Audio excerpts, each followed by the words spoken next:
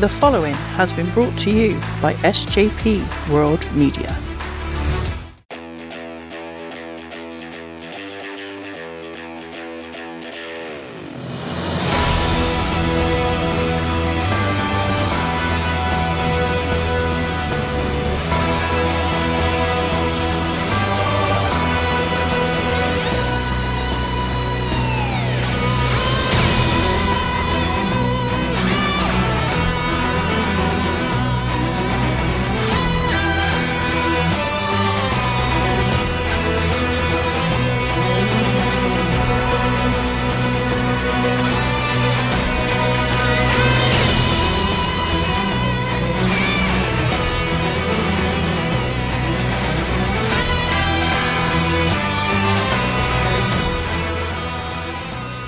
Hello and welcome to the Doctor Who pod, and it's guest day, and as always we bloody love guest day. And when I say we, obviously I refer to your hosting duo. My name is Si, and with me as always is my partner in time, Mr. Dan Griffin. Dan, how you doing, sir?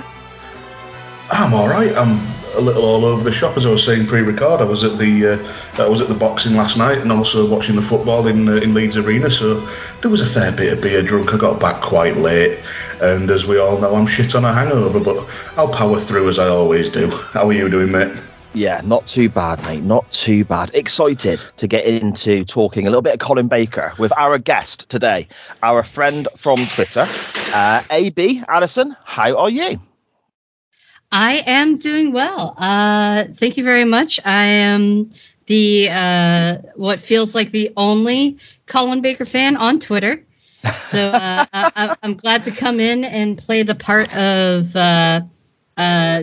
defending lawyer for poor Colin here. Actually, this is the one Colin Baker series up until now I had not seen. Okay. Because in the US, we had to rely on, showing my age here, had to rely on VHS tapes to get to, or just our public television stations. American folks will understand that. And so there's a lot of tape trading, and I could never get Mark of the Rani, and the official release in America, even in the year, I think it was 2000 on eBay, was going for around $75 to $100. Wow. It is still a very expensive VHS tape, apparently, to this day. Why this one, I couldn't tell you. Maybe they just didn't expect a lot of people to buy it, and I perhaps would not blame them. But we'll get to that, as I'm sure, as we go through the show. Yeah, definitely. I mean, before we dive on into the story and the Doctor and so on that you've chosen for us today, I suppose it would be remiss of us to not ask you the normal questions we do with regards to when we have a guest on. How did your Doctor Who fandom first begin? How did you discover this crazy world of this 900-year-old alien in a little blue box? And I suppose favourite Doctors, favourite companions, and so on as well? Oh, absolutely. So... especially in the US and especially for the classic series, it was very difficult unless you watched, like I said, PBS. That was our only outlet, which is public broadcasting. It's the only free channel, quote unquote, free channels that you can get, or you could get. Obviously, this is over 20 years ago, sadly for me to say. I was in high school. And I had a friend, I'll just simply call him Chris and go from there, because there's a lot of Chris's. That's a common name. I had a friend, Chris, who every time I went to go hang out with him was just like dead set in getting me into any and all of his hobbies, of which he had many. So through Chris is how I learned about, say, Marvel Comics.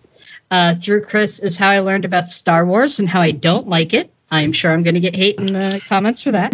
Oh, I'm not a massive fan myself, so yeah, I'm with you on that. I'll just sit quiet in the corner. And then he got me to watch. I forget the first tapes, but he came from a rather affluent family, and he had a good 70 to 80 Doctor Who VHS tapes from BBC Video. All of them official. And this is at a time when VHS tapes were like $20, $30 brand new. It was brutal. So it costs a lot. And he gave me sort of like it was almost like homework. I remember being interested because I always found I do like sci-fi. I like Star Trek. I like other things that aren't Star Wars. And actually, the reason I kind of became interested in Doctor Who and why I asked him if I could borrow some tapes is because I was a massive fan of another British show, Red Dwarf. Okay, yeah. And so I thought, well, if Red Dwarf's good, I know this one is like kind of more serious, but let me give this a try. And he lent me what he thought were the best series of Pertwee, the third, fourth, fifth, and sixth and seventh Doctor. So third on. I guess he didn't think I'd like black and white. And so he gave me like one tape of each, and like every day I watched one of them, and I was just like, wow, this is awesome. I actually like this. And then I realized that PBS was airing it, and so I got to watch episodes on PBS. And then I started doing tape trading once I got access to the internet when I was in grade 10. And then I just amassed this massive collection of recorded VHS tapes from other states in America. And I would be like, I have this series, and somebody would say, I don't. And so you'd have your 2 VCR set up, record it over, send them the tape. They'd send you the one that you wanted. First one I ever got in the mail, I'll never forget, was, except I'm going to forget the title of it. It was the Sylvester McCoy one with the circus. Greatest Show in the Galaxy. Oh, yeah. Oh, yeah. Wow, that scared the crap out of me, even as a teenager. And then I was off to the races. I was writing fanfics, thankfully none of them online. I wrote fanfics about the Doctor being like regenerating, except becoming a time lady, which was obviously multiple decades before Jodie Whittaker actually did it. I'm sure I wasn't the first one to come up with that concept, but it was 1998, whatever. Yeah, and that's how I got into it. I immediately fell in love with Colin Baker as the Doctor. The fact that I also like the first Doctor, and I like the fact that they're both kind of acidic, standoffish, because the Doctor is meant to be alien. We're meant to not necessarily understand. That's what the companions are for, to ask the questions that we, the audience, want to know. And, that and Nicola Bryant as Perfect Gilliam Brown. I may have a small, massive crush on Nicola Bryant and Perfect Gilliam Brown. And, she was one of my first examples of, do I want to look like her, or do I just want to date her? It's a very confusing thing when when you're an athletic scout. So, that's kind of how I got into Doctor Who. I'm a big fan of just the 80s Doctors in general. Of course, Tom Baker and John Pertwee both amazing, and I certainly like different series of the two. But there's something about the 80s. Maybe it's my 80s nostalgia. I even wrote in my notes at one point where there's a very heavy synth background music near the start of the first episode on this serial. And it's, I don't know, just that synthesizer sound and the way they did the theme music, both fifth and sixth, and then the change with the seventh Doctor, the start of using computer graphics in order to make the opening. Although I think it was still practical until Sylvester McCoy. I could be wrong on that. But just that whole era of Doctor Who is definitely my favorite. But Colin Baker most of all. I watched Trial of a Time Lord way too many times, and I am hoping that David Tennant is actually going to turn out to be the Valyard. I'm that weird. Okay. Interesting. I will smile and nod because I've never watched any of it. That's a big feature of our show, AB. If as you've heard episodes in the past and so on, is that Dan's not really seen masses of classic Who, and I've kind of dipped in and out of new Who. So it's kind of like, especially the first season of our show, we were very much sort of introducing each other to the different aspects, I guess. Oh yes, and I love the fact that any sort of podcast or video series where somebody's kind of being introduced into the world, it's always fascinating to see what I hate to use the word outsider, but you do have a Wolfpack NWO shirt, so maybe it is an accurate word to use. But it's always interesting to see how an outsider sees the things that some of us grew up and enjoyed over multiple years, and probably a little too deeply in some cases. Certainly not myself. I'm not talking about myself at all. It blows my mind as well. There was a whole tape trading scene around Doctor Who. Obviously, we all, there was a big tape trading wrestling scene, a big wrestling tape trading scene over in the UK. It just blows my mind that there's that in over there for this show about a madman in a blue box. Yeah. Oh, I was I hand drawn the logos on the end label that you could put on there. I would hand draw and it would be the correct Doctor Who logo for the correct series. And I was super nerdy about it. And so if anybody is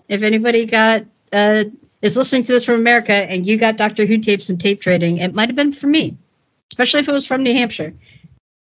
I don't live there now, so I don't mind saying it. That's fantastic. I always find it really interesting whenever we speak to somebody who is not in the UK about how they discovered this, because it's granted it's like an international product, especially now, isn't it? It's all over the place, and with Classic Who as well, it was they're finding episodes in a basement in Nigeria that they thought they'd lost these episodes to, and all this sort of stuff. So it's obviously an international thing even back then, but I still find it fascinating hearing how people discovered the show living overseas, because even though it is this worldwide phenomenon now, I still think it's incredibly British, especially the Classic Who. When you see certain mannerisms, certain terms they use. I mean, this story that you've chosen for us today, the Mark of the Rani, is even more so that, I think, because we've got so many references to, kind of where you're from, Dan, isn't it? It's a little further north than me, but there is a lot of old Yorkshire and old northeast of England speak in this. So I did figure that I was going to have to be sort of the translator of a lot of this, because a lot of it's what is it? What's that one? Where's that going? I might just do with that, things like that. So I didn't know. I was actually more worried about Si, to be honest, than AB, but we'll see how we go. Fair enough, and that's a very legitimate concern. I get confused with just talking to my wife. Never mind people with different accents. So I mean, you mentioned the intro there, AB, and the graphics and so on. I've said to you before, Dan, haven't I, when we've looked at Peter Davison and Colin Baker stories in the past for the podcast, I bloody love this intro with the sort of star rainbow bits flying back and forth and the music. And this to me reminds me of being a kid and watching that VHS tape of the 5 Doctors I had over and over and over again. And that was the intro that I remember from being younger, I was just clapping because I was just like, oh, the 5 Doctors it's one of my favorite episodes of all time. I wore out, I think, my tape of the 5 Doctors and then had to tape trade another one. Brilliant. We covered that for the show, didn't we, Dan? Yes, yeah, last season 2. Yeah, because it was one of that and the 3 Doctors, the sort of 2 episodes that were my points of reference for majority of Classic Who, apart from Sylvester McCoy's cameo in the movie. Oh, yeah, okay. And you say about being sort of the defence lawyer for Colin Baker. I'm very much the defence lawyer for the Doctor Who movie, with where Sylvester McCoy regenerates into Paul McGann, because that was my introduction into Doctor Who, and I still adore it, even though I know some of it is quite objectively crap. Well, that is interesting. A fan of the TV movie, of the Paul McGann one. It gets a lot of crap from the fandom. I'm very neutral on it, but the one part that angered me about the TV movie, and then they retconned. Well, they didn't retcon it, but they just kind of changed the Doctor in the new series. Was the Doctor kissing his companion? It's like, no, the Doctor isn't attracted to anyone, but that's not something the Doctor does. And then we get the new Doctor Who and the Doctor and Rose, and it's just like, well, you know what? Fuck it. I'm not a big fan of quite literally. Yeah. That gets on my nerves as well. The whole romance aspects with the different companions and so on. I'm not a fan of that. But you just don't like seeing someone that close to Clara. Well, this is true. Oh, well, that's extremely fair. Clara is gorgeous. She is indeed. Even my wife rolls her eyes just at the mention of her name now.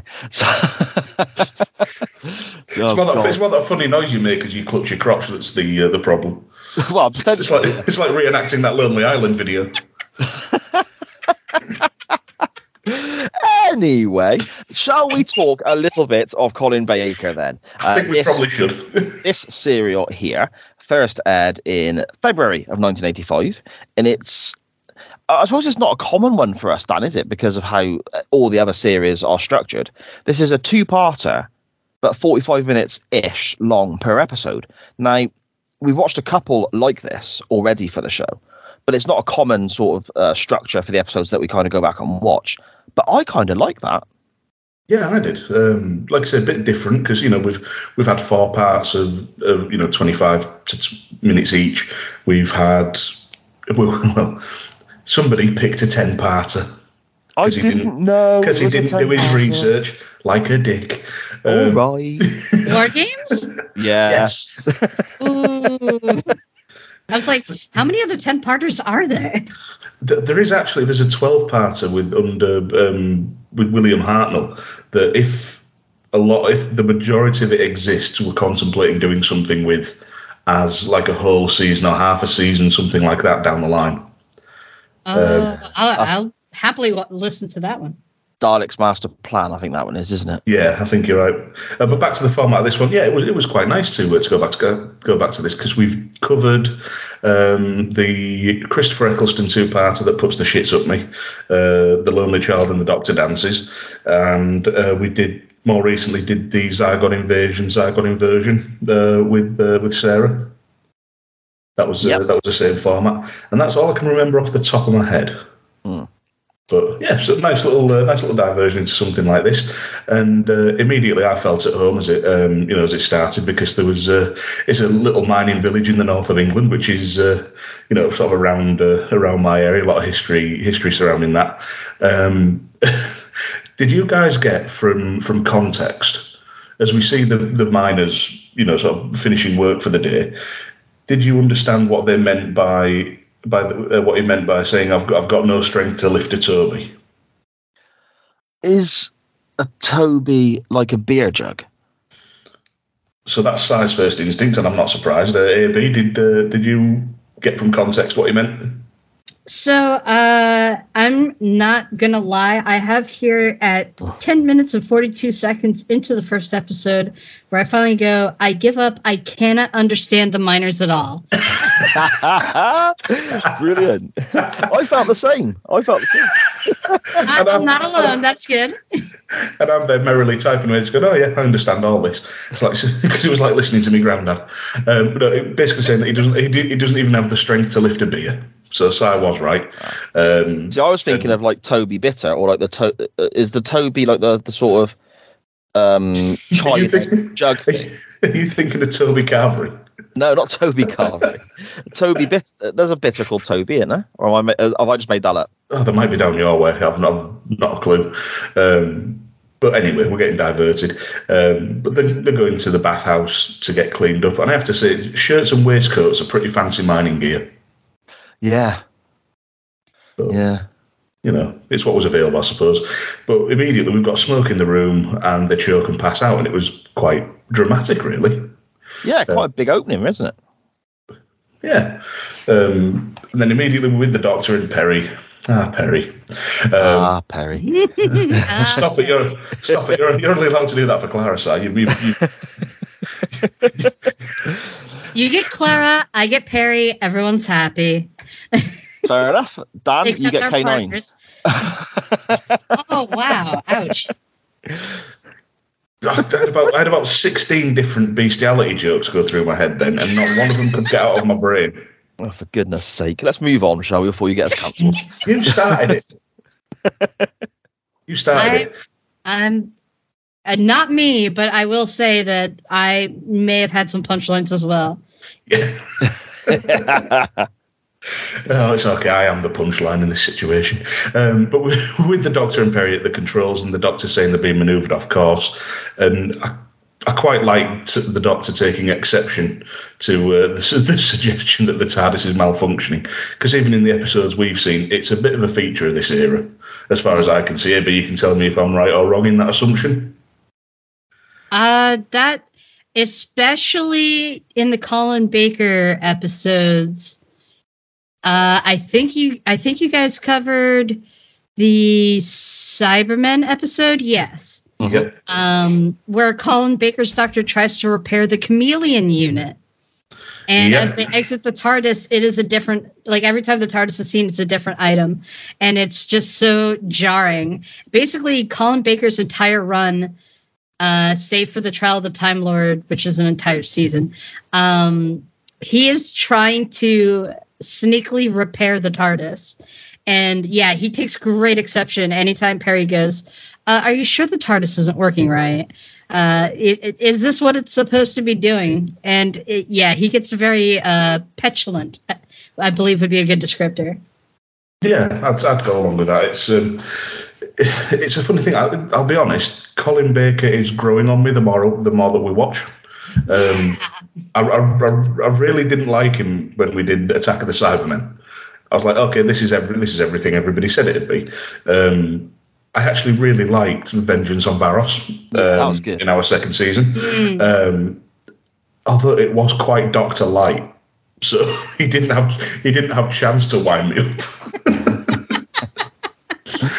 But in this one, there's a bit more of the sort of, I don't know, he can just be very sort of snippy and snarky and shitty, especially to Perry, even though he does ultimately show that he does really care for her. And it's just sometimes he just needs to be told to wind his neck in and just shut up for a second. He's very braggadocious, and that might just be another reason why I like him. I don't know. I've certainly had poor taste in past dating experiences, so maybe that extends to my choice of the Doctor. I just wanted to jump in real quick with the first thing I noticed on the opening sequence. I immediately have a question. How many Bakers have worked on Doctor Who? You have Tom and Colin, who have been doctors, but this was written by Pip and Jane Baker.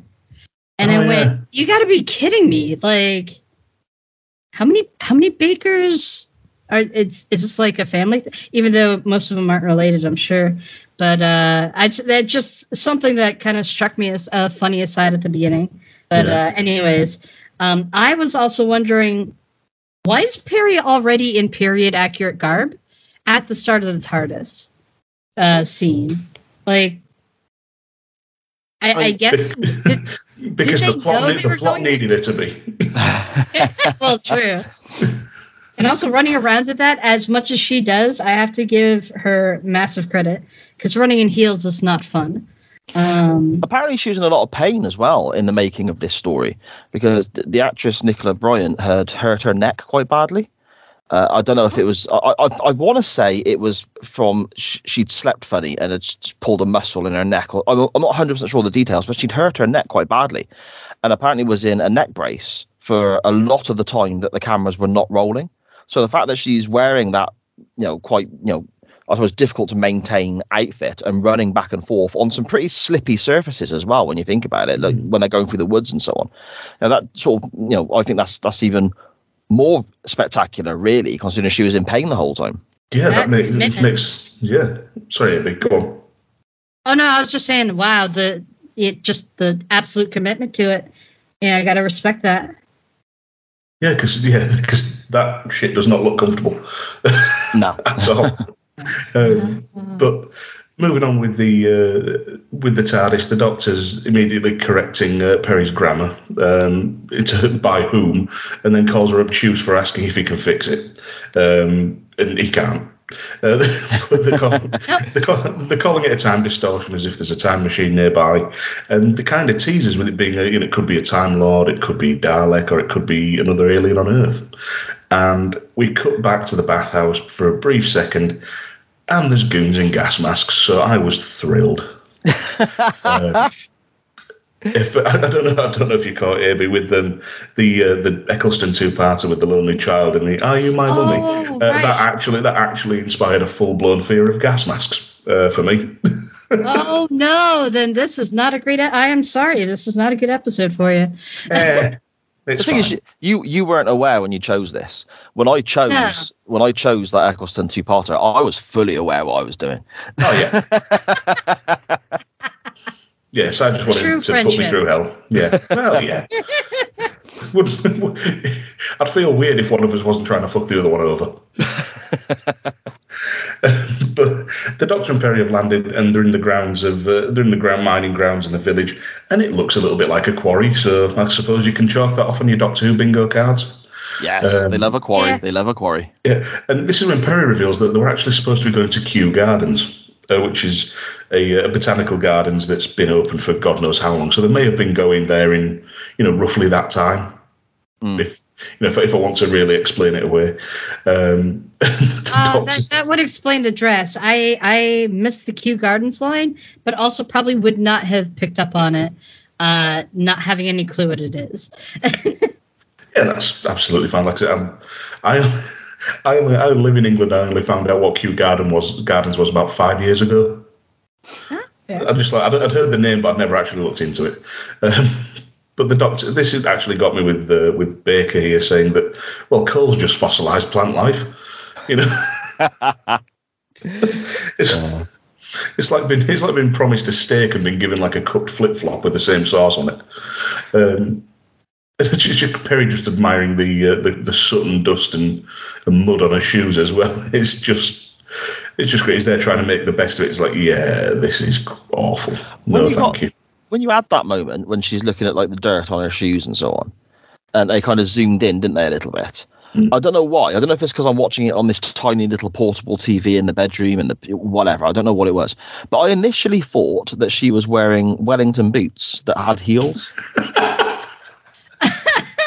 And I don't know why, because that's ridiculous. But I thought she had wellies on that had heels on, and I was like, that's silly. And obviously after I noticed they weren't that, but yeah. And and you saying that just reminded me of like the mocked up Crocs with heels on as well, like stiletto Crocs. Oh dear, my middle daughter, who normally is incredibly up on her labels and fashion and so on, is just discovered that she adores Crocs. So yeah, she can't mock me ever again for my bad jogging bottoms.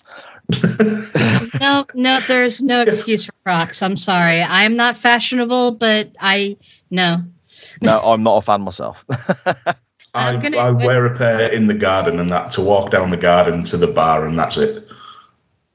When my girlfriend listens to this, if that Crocs line is in there, I am going to be hearing from her. And just like that, Si will keep it in. Oh, So yeah, then they're tracking the time distortions. The Doctor's got a little wee-woo beep-boop device, and he tells Peri to hoist up her skirt, and away we go. No, do you fancy going into the TARDIS and changing into something easier to manoeuvre? He just fucks right off. He's away, and he's gone. Completely focused, doesn't care. Yeah, very doctory. Yeah, especially this Doctor. He to use a phrase that is more like hyper local here. He toddles off quite a bit, as if like a toddler, and seeing a shiny object to play with, off he goes. He's just and you just got to run and catch up. And that is, I do wonder if that is why Perry's replacement companion was a character that was a fitness freak, because that would explain why she would be able to keep up to him, because he's slow. They sat down and thought, what's the primary aspect that this new companion needs? Cardio. Literally putting Colin Baker's doctor on a exercise bike and making him drink carrot juice. I believe that's your first introduction to her. Mel Bush, no good. That's right. Yeah. I look forward to that then. I've never seen it. I feel like Si now when he's asked about any movie. I ain't seen that. I haven't seen a lot, no. And then we cut to what is a bizarre scene at first, because the miners from before are having some sort of towel fight in the bathhouse. But thank you for bringing this up, because I have in my notes, for me it was 5 minutes on the dot in, I wrote down, do guys actually slap each other with towels like this in changing rooms or locker rooms? Is this a thing? Not in England. I've never done that. I have towel whipped someone, but it was to put them off a phone call. Okay. I was at university. We spent most of the time drunk. It seemed like the thing to do. Oh, okay. Oh, well, okay. Yeah, that's what it was. But then these miners leave the bathhouse. They're kind of having a real fight. The kicker kid. Yeah, that was a bit out of the blue. They just run over and give this kid a bit of a wallop. Yeah. Yeah, so it's just a slight sprinkling of child abuse to enhance the story. Well, I mean, they have child labor going on throughout the story, and you see it. And the doctor very close to the end of the series, he pats one of the kids on the head. Yeah. And it's just like, yep, you go ahead, little 6-year-old, continue doing your extremely hard labor. But that's historically accurate.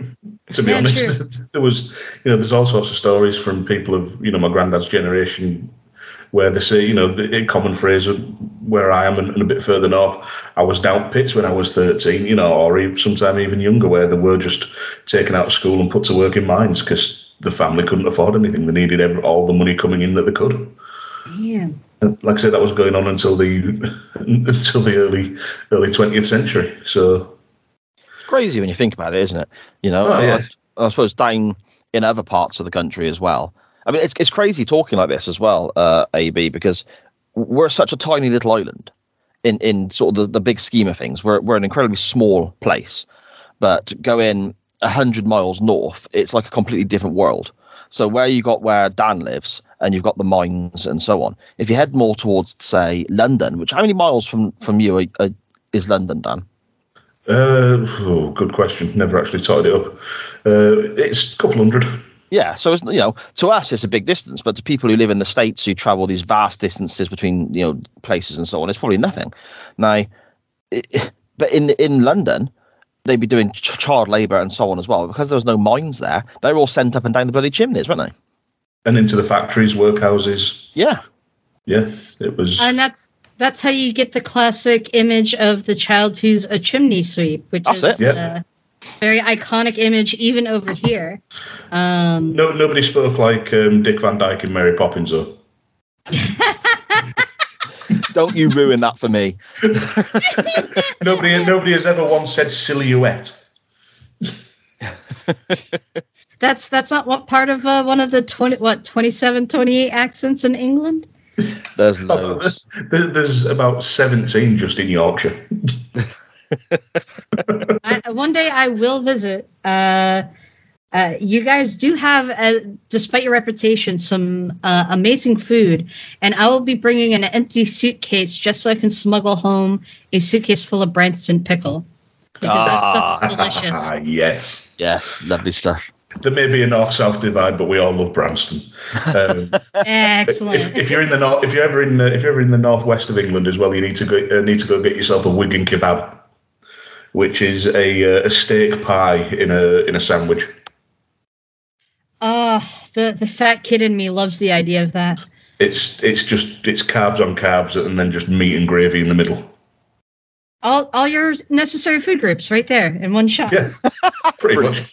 Anyway, speaking of food, back to the story. They also start chucking potatoes around that were cooking on cooking on like an open grill. They're a bit narky, this lot, aren't they? Yeah, they've got a bee in the bonnet about something.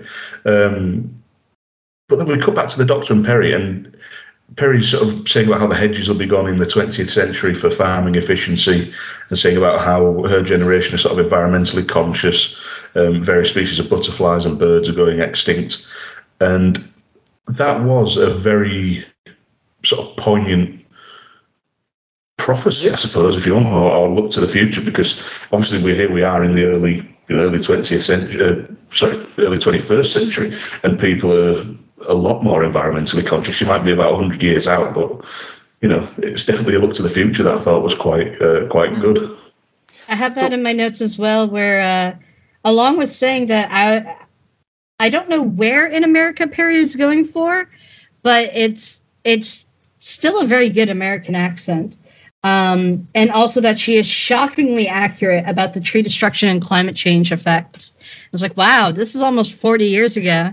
Like, yeah, you nailed it, Perry. You weren't wrong. Yeah. Yes, indeed. I mean, with regards to that area then, we're talking there about how things will look in the future from Perry's standpoint with regards to, as you said, Dan, changing things for farming efficiency and so on. This is very much, a great deal of this is spent outside, isn't it? Apart from when they're in the bathhouse and the Rani's TARDIS and so on, there's a great deal of this is spent outside in quite scenic areas.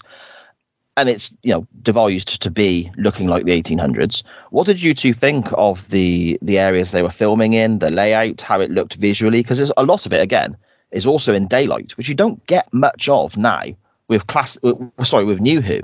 Because when bad stuff goes down, it tends to be at night, doesn't it, as a stereotype? So that's true.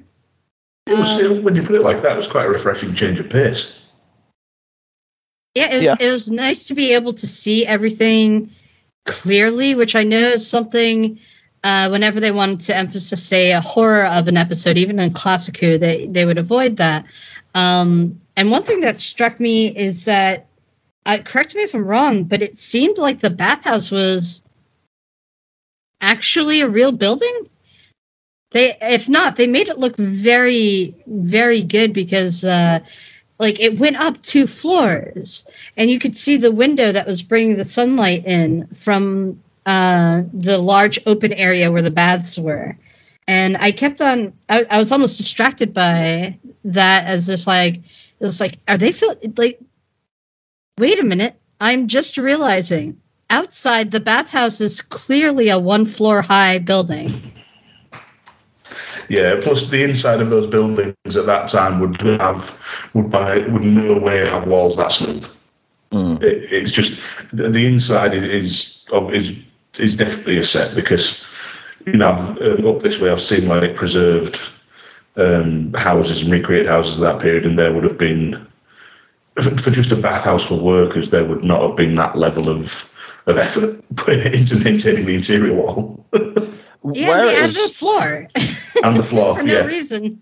Where it was filmed, a lot of these sort of outdoor scenes and so on is still there. It's like a Victorian setting, a Victorian outdoor museum you can visit. Is it Beamish? Bliss Hill, I think it is. And there's another one called Coalport. I've not heard of either of them. I think it was Telford was the area that I looked at. I've not actually got it in front of me right now, but yeah, it was 2 separate locations that are like these historic settings that people film in, obviously, but it's also a museum. You can go and pay your money to walk around the 1800s, so to speak. So that's why they used this for that particular setting. Oh, fair enough. So you said Telford? I think so.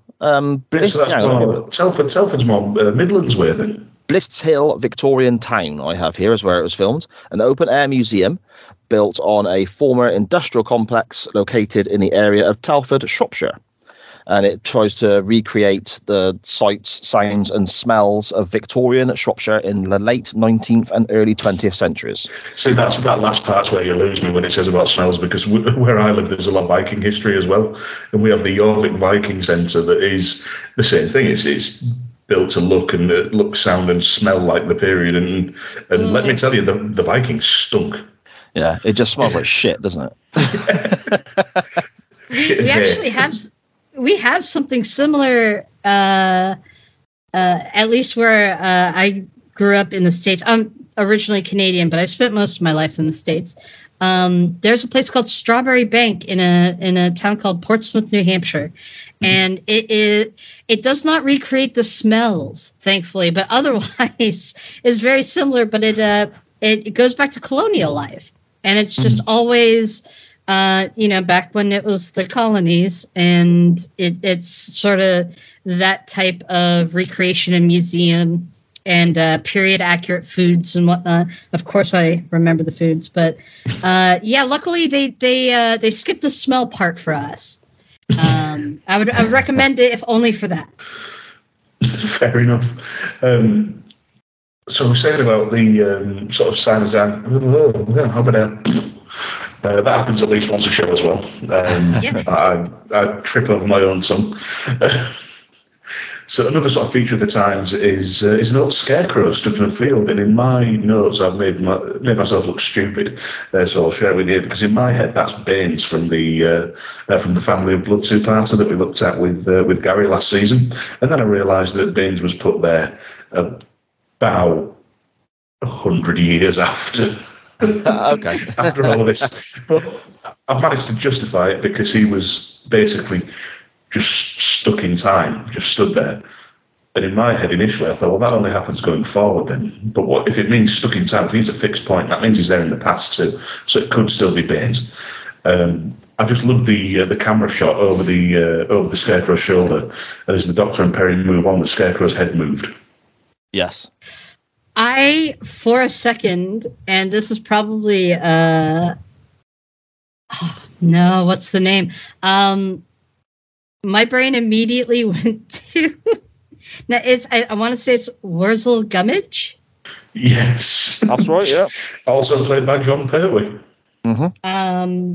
Which honestly, I will admit I have never seen, but it's a running gag in the OSW review, and so I've seen a lot of John Pertwee as Wurzel Gummidge, because they anytime Rene Goulet as a backstage hand comes out, they call him Wurzel Gummidge. And completely unfair. Rene Goulet had majestic hair. On my other podcast, Unbooking the Territory, we give where appropriate, we give sort of haircut of the night awards, and we call it the Rene Goulet Award for outstanding haircut of the night. That is beautiful. Yeah, just purely because he was all me and Rob did quite a few episodes of that 90s wrestling podcast, and obviously at that time he had Rene Goulet always coming out as one of the agents, effectively to break things up, except he never actually did anything. He just stood there with his luscious locks and posed. The hair he did have was very supple, very shiny. He clearly took care of it, even if he had a page boy haircut.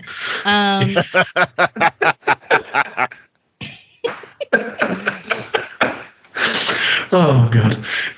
We best get this story moving along. We keep getting sidetracked, which again is a feature of the show.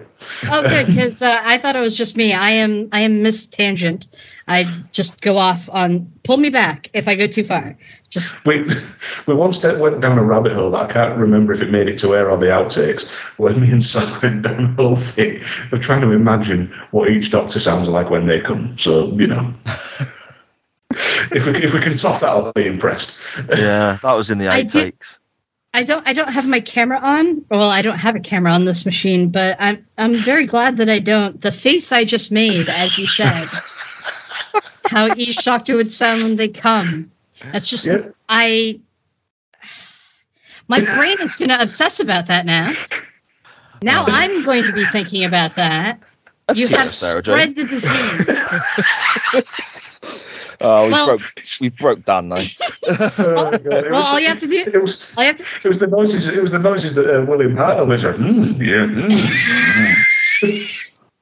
Well, if you ever want to hear what the Tom Baker sounds like, you just have to go to the Italian Doctor Who porno that he was in as the Doctor. Real story. Yes. Yeah, and it pulls out the phone. Yes, I have heard of this. Yes, it's. That is the bizarre. I've only seen a clip. It is the most bizarre thing I've seen in quite some time, though. Yeah. Oh, it's a strange universe, isn't it? If we, I know what we're doing for our 69th episode. Can I put money in a pot or something to make that happen? That'll be a show where we'll probably have 8 minutes of content and 75 minutes of outtakes at the end. Oh god, we could genuinely review it blow for blow. Literally. Anyway. Anyway. The three. Gone from talking about porno to talking about three blokes and a horse. The three lads from the bathhouse come across a God.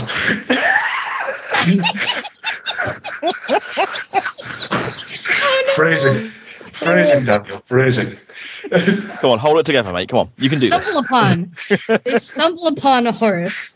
So just encouraged me for us to hold it together. Off air, mate, off air.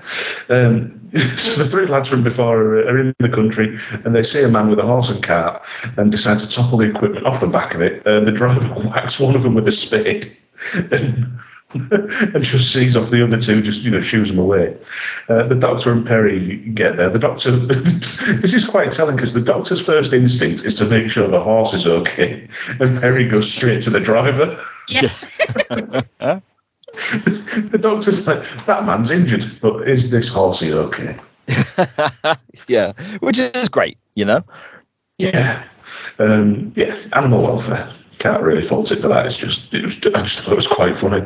They're asking why they attacked the guy and said, well, they were attacking the machinery.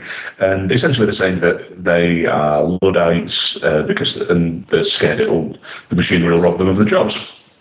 They've left one man behind who got swatted with a spade, Jack Ward. And he said it's the strangest, they're usually friends. And that's when they notice a strange mark behind Jack's ear. Ooh, which would look like somebody just drawn a bit. It looked like somebody got a big red bingo dabber. Yes! What? Yeah. That's in my notes, is that the mark of the Rani is apparently just a bingo dabber just underneath to the side of the ear, near the back of the neck. And later on, when these marks are considerably bigger, they look like someone's just took a slice of pepperoni off a pizza and popped it on their neck, I swear there's a bit of like, I don't know if it was the video quality, but there's a bit of like hash marking to like a pattern inside of the red on the larger marks. And it's just like, is that fabric or just a sticker? Like you couldn't just taken the bingo dabber and gone for a full circle that's just bigger? But buy a bigger dabber. Yeah. I'm just going to really struggle to call the Rani anything other than pepperoni now.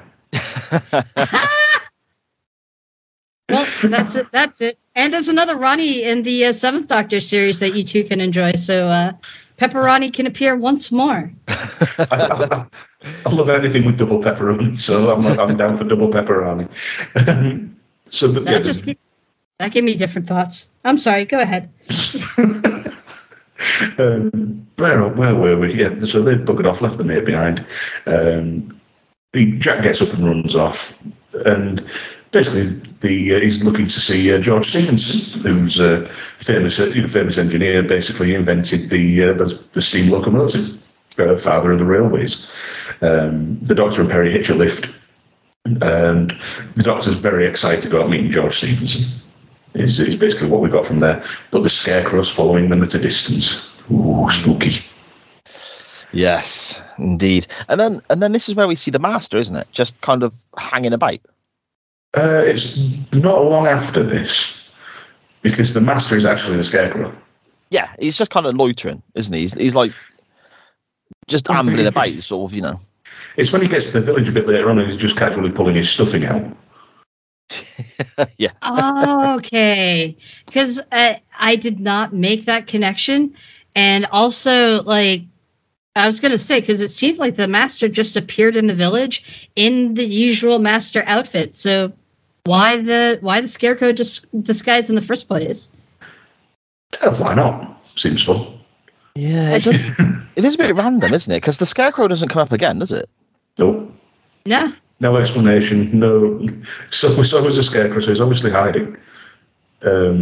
We sort of find out later on that the master's engineered the doctor to be there. But if the master engineered the doctor to be there, why does the master need to hide in plain sight, as it were, and follow the doctor to the village, to the mining village? Because Also, he's there for a reason. Also, I'm with AB as well. I didn't twig that the scarecrow was the master. Oh. Yeah, no, I guess, I don't know, I might have been looking away at the part where he pulls out the stuffing. I do obsessively take notes on these things, so I'm pausing like every sort of 20 to 30 seconds. I did not make that many notes. I'm not that fair.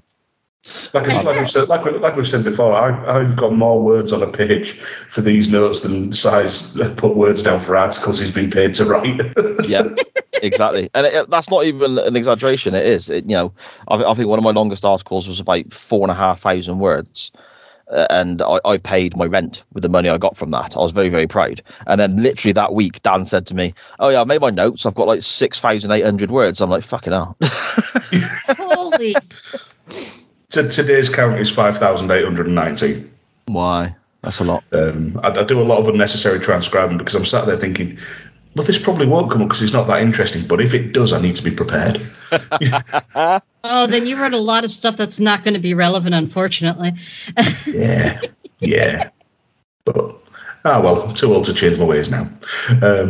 But just before we see the master reveal, the woman from the bathhouse grabs a kid in the street and tells him to go to the pub and tell whoever wants a bath to get in, as the water won't be warm for much longer. That's the translation. It was all in appropriate colloquialisms. That's when the doctor and Perry arrive on the cart and the machine's beeping rapidly. But the doctor designed this machine to track time distortions. And yet he seems to think it can be affected by a bump in the road, because the machine's beeping like hell as they pass the bathhouse, and a lot is the point at the woman running it. And he just goes, "Yeah, it's a glitch or a bump in the road." Yeah, completely dismissed it. Yeah. Doesn't trust his own invention, which is a bit odd. Well, we know this guy's reputation for flying the TARDIS. Would you trust anything he invented? It's maybe just a moment of self-awareness. Yeah, okay. Yeah, he might put on a front of, oh yes, everything I make works and everything that I repair works. But apparently deep down he knows how trash he is at fixing all of these things. Oh, brilliant. Oh God! As they pull up, we again get the doctor just going off to do his own thing because he's just adamant he's going to go get George Stevenson, and just leaves Perry in the dust. Yeah. Poor Perry left alone again. That happens quite a bit in this episode, doesn't it? He kind of, as AB said, gets distracted, runs off somewhere, and Perry's left on her Todd, or she's sent to go and do something, and then you sort of realise that's actually quite dangerous. Why is he sent her to go there with that person? You know? Because he trusts her and has no regard for her skill set. Okay. Yeah. or has complete faith in her skill set, one of the two, and I'm never sure which one it is. Yeah. I mean, I don't know how much herbology comes up when, actually, it comes up in this episode specifically, but yeah, I don't know how much herbology, like it's not Resident Evil, where you can just take 2 green herbs, combine them together and wolf it down and then you're healed. I don't know why he trusts her so much when she has no combat training. She's honestly a spoiled American college student that he picked up and swept away. Or he's just not thinking because he's too excited and he's toddling off again, which is a Sixth Doctor thing to do, or really just a Doctor thing to do, really. And she's trying to do all this as well in Wellington boots with a bad neck. So, you know. with healed Wellington boots. Yeah. Heels. At this point, we get the master reveal, but this was also the point when the guys come over from the pub to the bathhouse and they tell the woman that the others will be along after they finish the Tobies. This is the point where I said I'm going to be the translator for this. Yeah. Just to see. Yeah. No, it's fine. It's fine. The Doctor and Perry are at a guarded area of the mine. The dog's barking at them, and so something valuable's in there. And Perry's speculating whether it's coal, diamonds, machinery, or George Stevenson. And at this point, I've got one of our tropes, and there's only two this week. The guard there is Richard Steele, who plays Commandant Horton in War Games. Who in the order of release, I'm not sure if we've seen that yet, or we're going to see it. We've basically messed up the running order because me and Sarah are a pair of idiots.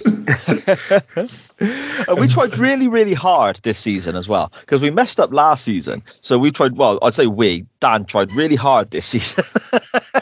we knacked it up with the draft episode.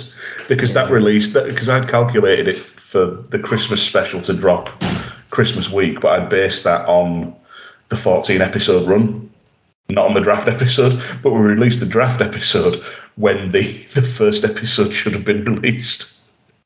Yeah, so literally the very first episode of our season, we screwed the whole thing. Yeah. Yeah, God, height of professionalism.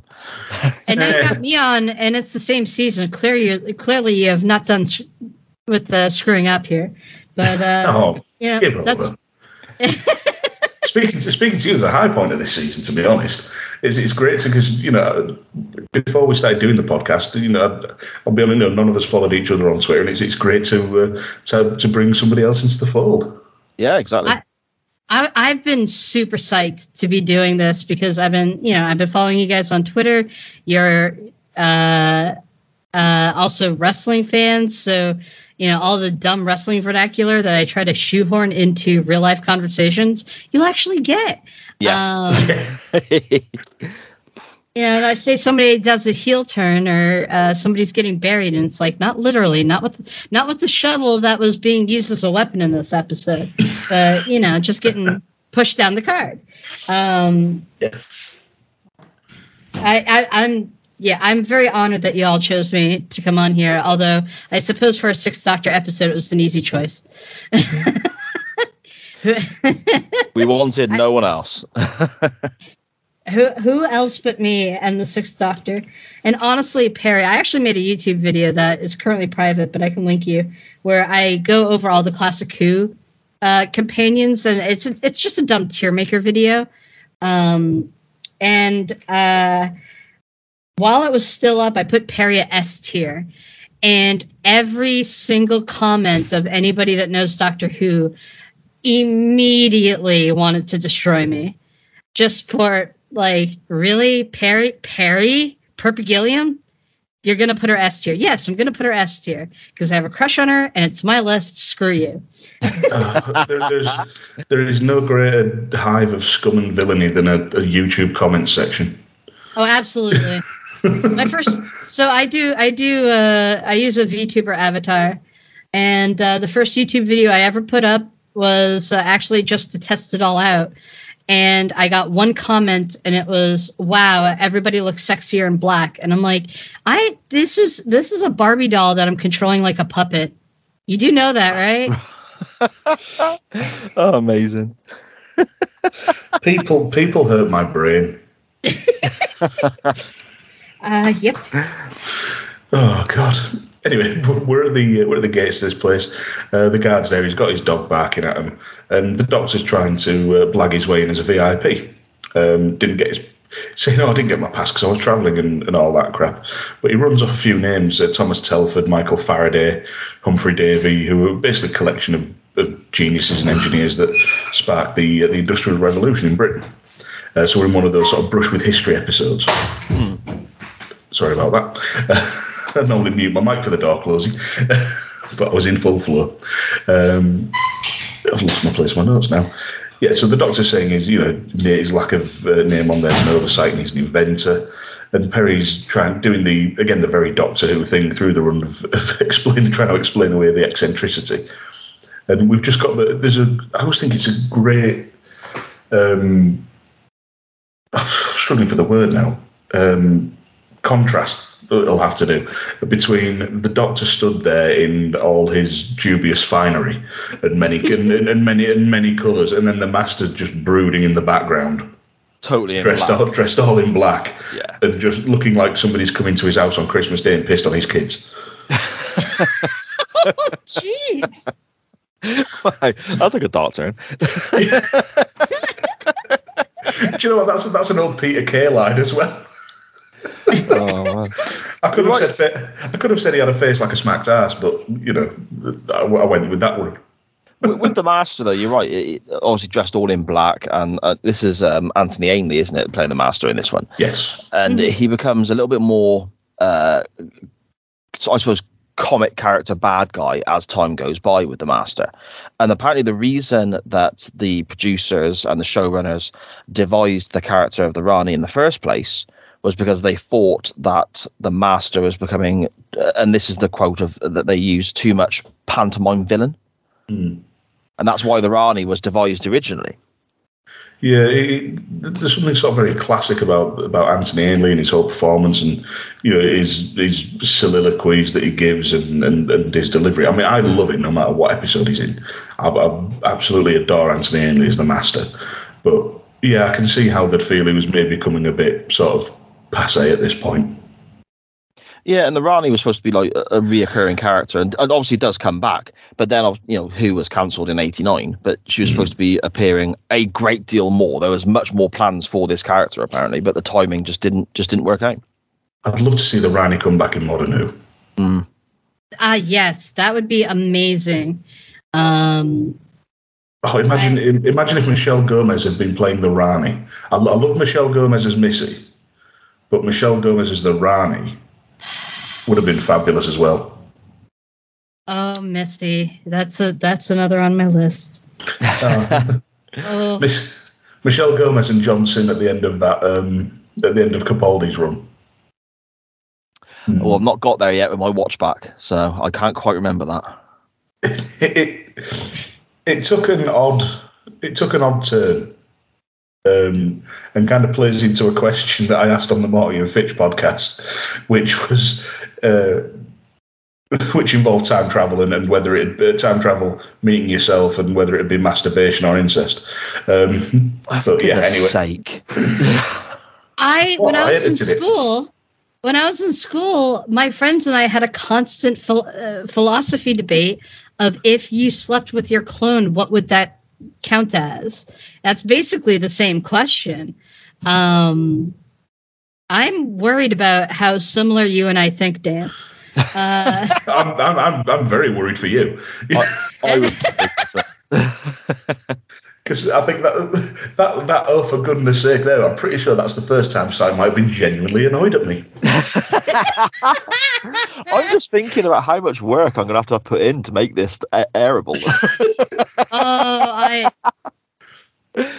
I'm toning myself down too. If you ever end up watching the wrestling show that I do play-by-play on, yeah, that's live. Don't give me a live mic. I'm glad you're editing this.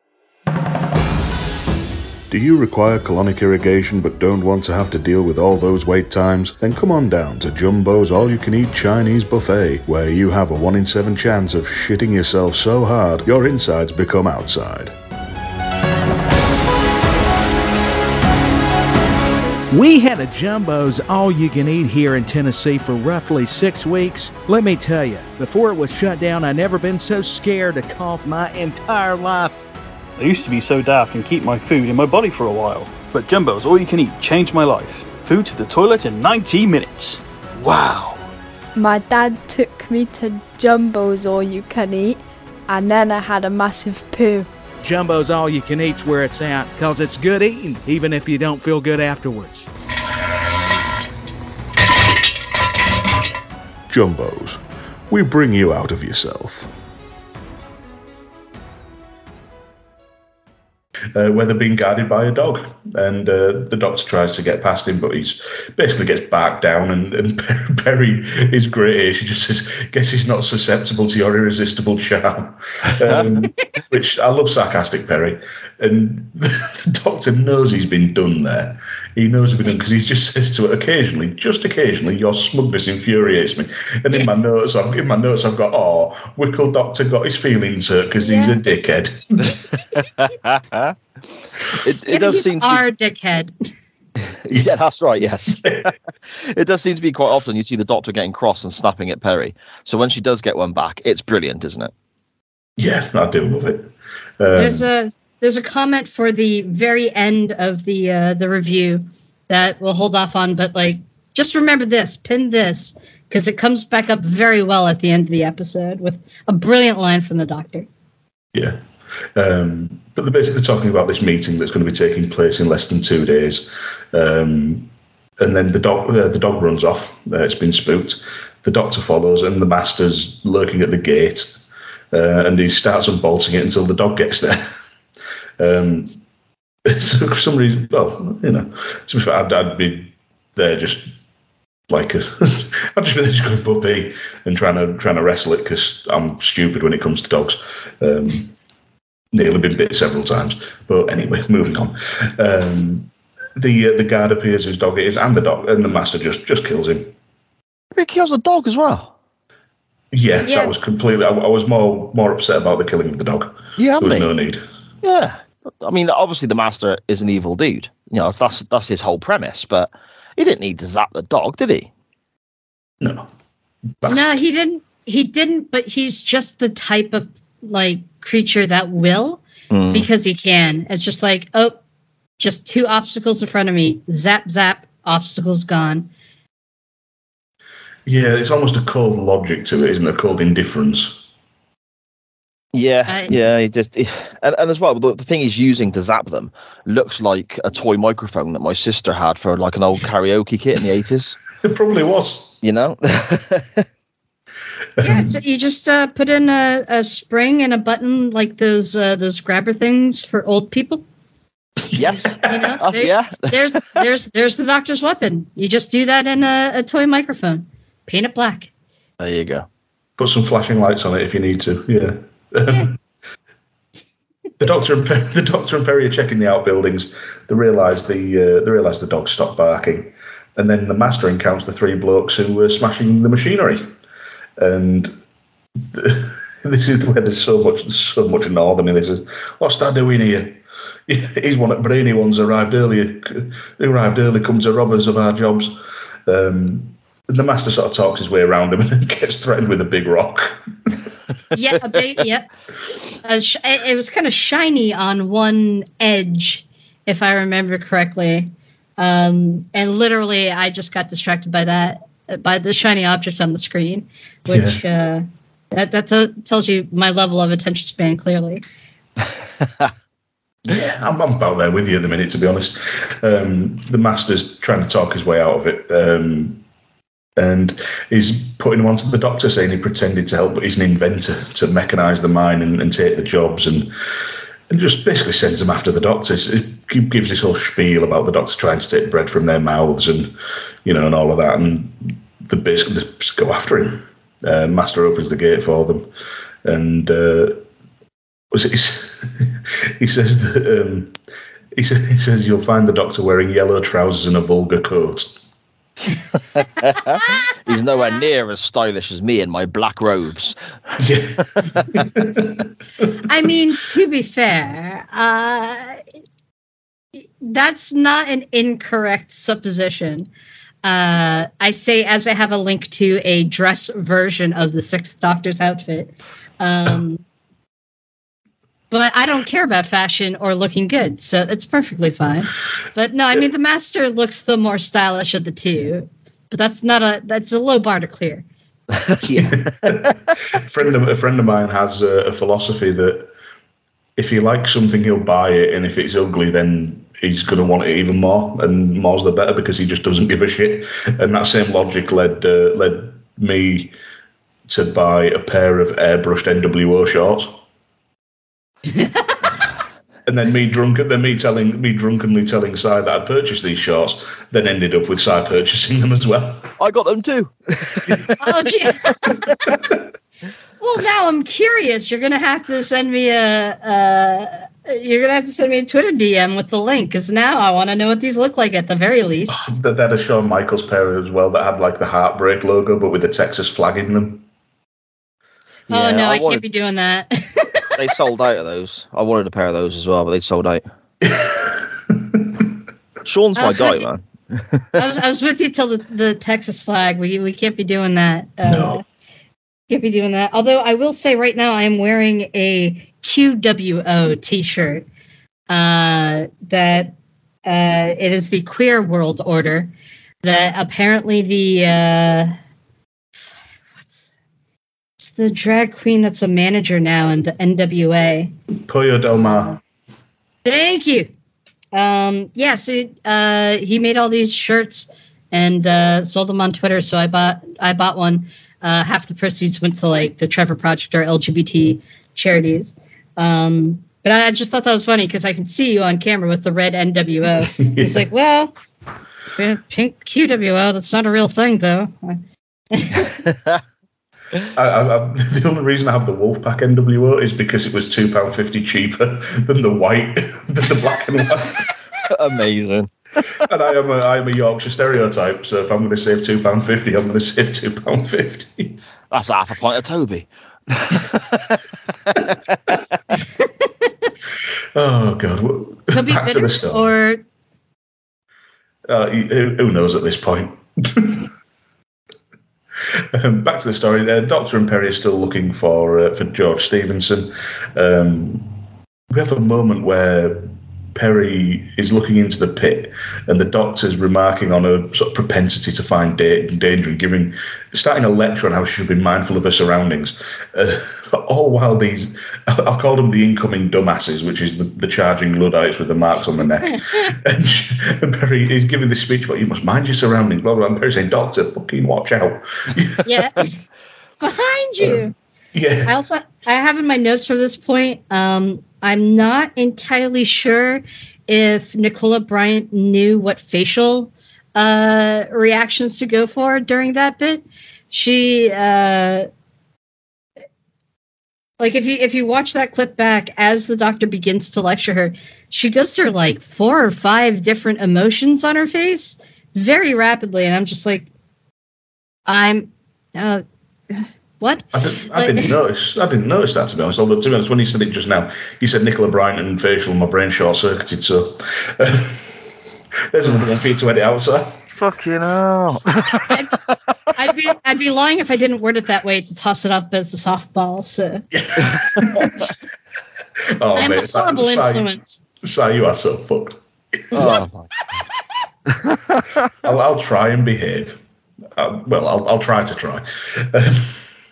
But the Luddites catch up with him. He's trying to reason with them. He drops the detector thing down the mine, grabs the chain, and we've got some physical peril. But we do get a real comedy shot and special effects as one of the guys falls into the mine, and there's like it's like somebody dropped a cardboard cutout onto a black square and then just had it disappear. Yeah. And the poor guy is on his back, but you can tell he's lying on whatever they're going to chroma key, and like just with almost like a dog or a cat with his limbs, and just kind of moving them around to simulate falling, except the limbs are in front of him as opposed to directly to the side, which is what you would expect. And yeah, it comes off looking really bad. I had quite a lot of laughs with that. And I believe they spun him a little bit in post. Yes. Yeah, they did. It's one of those amusing bits of sort of special effects that haven't aged well, but you kind of love it because it's aged badly. Absolutely. Yeah. Again, the Doctor's still holding on, Perry's screaming at him to hold on, and then a bloke out of nowhere turns up with a gun, fires a warning shot, and says to stop or he'll blow them all away, and the rest of the Luddites sort of move off. At this point, we don't know the guy's name, so I've just called him Sideburns. Okay. They intervene and lift the Doctor out, and he thanks them, and Sideburns says to thank their stupidity, as he'll need 2 minutes to reload the gun. I have to say that nobody at any point mentions the guy that fell into the pit. Yeah, no one gives a shit. He's gone, do they? No, like, it's not whatever his face was, whatever he was called, Mick Ward or whatever it was. Yeah, but that guy. Yeah, screw that guy. Nobody liked him anyway. He's dead. He's permanently gone. Dead. There's a bit of an issue here as well, like I don't know the correct term, like a continuity error, maybe. There's how many people are attacking the Doctor here? Like 5, 6. But apparently, maybe I thought like 3 or 4, maybe 4 or 5. Yeah, but there's where they've obviously edited certain moments of this from different camera angles together. There's a certain number of hands battling the Doctor. This guy falls down the pit, and then there's more hands battling the Doctor afterwards. So where they've obviously like edited it into the wrong sequence, so that was I got a bit of a kick out of that, to be fair. Love it. I missed that. That's good. It's like the Starbucks cup in Game of Thrones. If you've ever seen that blooper, yeah. So it's obviously meant to be high fantasy, medievally scene, aboard a ship and all of that. And in the middle of the table, there's food on there and whatever, and just right in the middle is one of the crew's Starbucks coffee cups. Amazing. Oh, I remember that. Yeah. See, I've never seen it, so. There we go, a classic sign. Neither have I, to be perfectly honest. I just remember the articles where everybody was absolutely shitting on that. It's just like, how do you miss that? It is crazy, isn't it? Yeah, it was funny. Back to our story. We find out that Sideburns is actually Lord Ravensworth. He's demanding the Doctor's ID and none of this fluff about VIPs. And the Master stands there. His plot has failed, and he just stomps off in huff like a pissy child. This is a real guy, though, isn't it? This Lord Ravens, what's his face? Probably. Yeah, he was an MP. I think he was a Tory MP in the 1800s. And this is the first, because he and obviously Stevenson are real people. Mm. This is from what I read anyway, is the first Doctor Who story that actually had real historical figures in it since the William Hartnell days. So a great deal of time had passed since. I think it was the Gunfighters. They had some like a famous cowboy in it, I think. But I think that might have been the last one. Well, that's. Yeah, I was just going to say the first Doctor series initially was to teach. It was meant to be educational. Yeah. And then the Daleks happened, and then off to the races. But yeah, I'm actually surprised it's taken this long in the show to go to get another historical figure, because it's such an easy thing that you could do, and you don't have to explain the backstory of someone, but you're not necessarily changing history just by introducing yourself to them. Mm. Like, it feels like that would be an easy ad, and yet they waited all these years before they did it again. Yeah. Yeah, so I do like the fact that picked George Stevenson, though, just to give the Doctor the chance to be a complete engineering nerd. Yeah, he's proper fanboying out, isn't he, about this guy? Yeah, and it plays into this now, because Ravensworth selling him, basically cut the bullshit. You're here to see Stevenson, the Doctor saying he's a great admirer and blah de blah. And Ravensworth says you're not in league with the machine wreckers, and he checks the Doctor's hands and looks at his hands and says, "Well, you've obviously never done a day's work in your life, so you might even be a gentleman." Very, very classist. But the setting up search parties and all the rest of it, and Ravensworth's quite perturbed because he's worked with a lot of these people, particularly Jack Ward. It was not Mick Ward, as I said before. He's worked with him for 30 years, and he's never raised a fist at anybody until recently, until the last half hour. That's what it feels like. And the Doctor's running through it, saying, it only started recently. There's more Luddite attackers, more extreme, even murderous. Saying only men are affected, they go savage and berserk. And we then cut to a woman tending to an unconscious man with a device fitted to his neck and mask over his face, obviously sedated. The Master breaks in with the weird magnetic magnetic device thing in his glove. I got that out eventually. Easy for me to say. And we get kind of this whole thing with the Master is kind of, he's trying to be slick and smooth, and we find out it's the Rani who has been disguised herself as the old lady dealing with the bathhouse, and he tries to be slick, and the Rani is having none of his shit, and I kind of love it.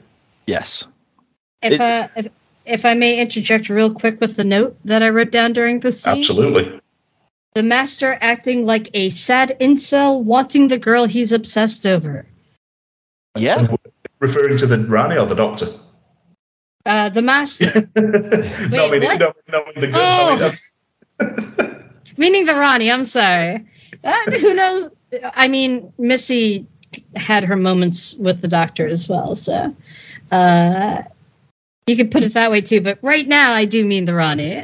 It's a complex relationship, isn't it? If you can change between man, woman, Time Lord, fancy each other, not fancy each other, want to kill each other, and so on. It's quite a complex relationship between the Master and the Doctor, isn't it? Just a wee bit. Yeah. Sounds fun, though. I'm worried that you say that. I did say that you should be worried if you're thinking along the same lines as me. Fair point. Absolutely fair. And now Sai's going to have to find that bit and make sure that bit's in, so this bit makes sense. I'm gonna have to book a whole evening to sort this out. I'm so sorry. My ultimate goal is to one day have to make you take a day off work just to edit a podcast. Oh man. Oh god. But yeah, he gives it this whole slimy line and say, "No, fascinating, but then anything connected with you would undoubtedly be fascinating, my dear Rani." And he's like, "Oh, you slimy bastard!" And she just looks at him. She just looks at him and says, "I thought you were dead." But this is what got me thinking. Like, is this the first time? This can't be the first time that we've seen the Master since the Krusty Master in Deadly Assassin. No, he's popped up since then. He was in the Five Doctors at one stage. Oh, of course. Yeah. Sorry, yeah. But apparently the story that he was in before this, he was burnt to death or something. I don't know the exact story, but there's no explanation here as to how he's still alive. They just kind of go, "Oh, look, here's the Master. He's back." Oh, fair enough.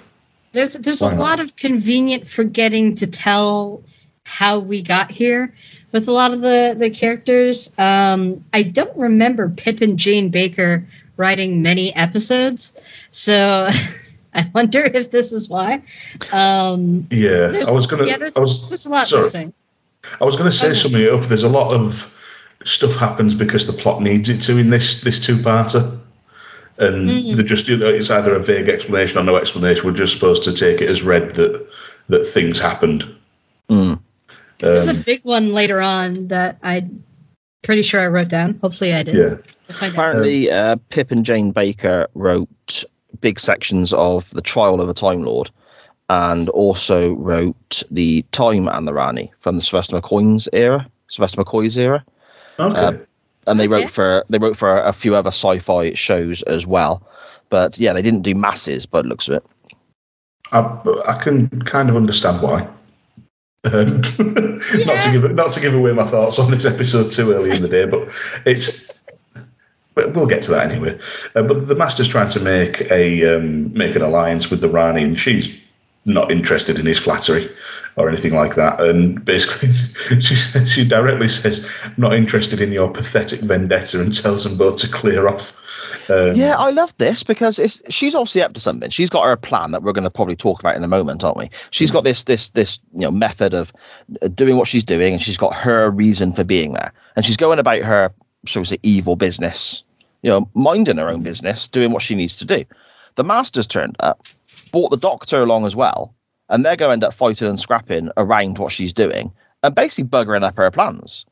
So I can understand where she's coming from. She's basically saying, look, if you two want to bicker and argue and be a pair of dicks to each other, go do it on a different planet because you're messing up my stuff here. Yeah.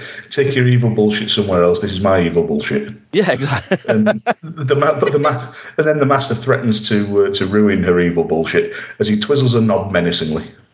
Indeed. Yes. Indeed. Quite. I'm going to remember that phrase next time that's needed. The Rani orders her men to kill the Master. The Master kills one of them, and Rani stops the other. We have a brief interlude with Josh and Tom, who are the two sort of henchmen for the Rani. Their families saying that they've been missing for days and wouldn't harm anyone, etc., etc., just to sort of hammer home the changes in personality. And I like every time the Rani and the Master have time to snipe at each other. It's usually a really fun little thing, because the Rani calls the Master and the Doctor well-matched pests, and we find out that the Rani is using mind control maggots.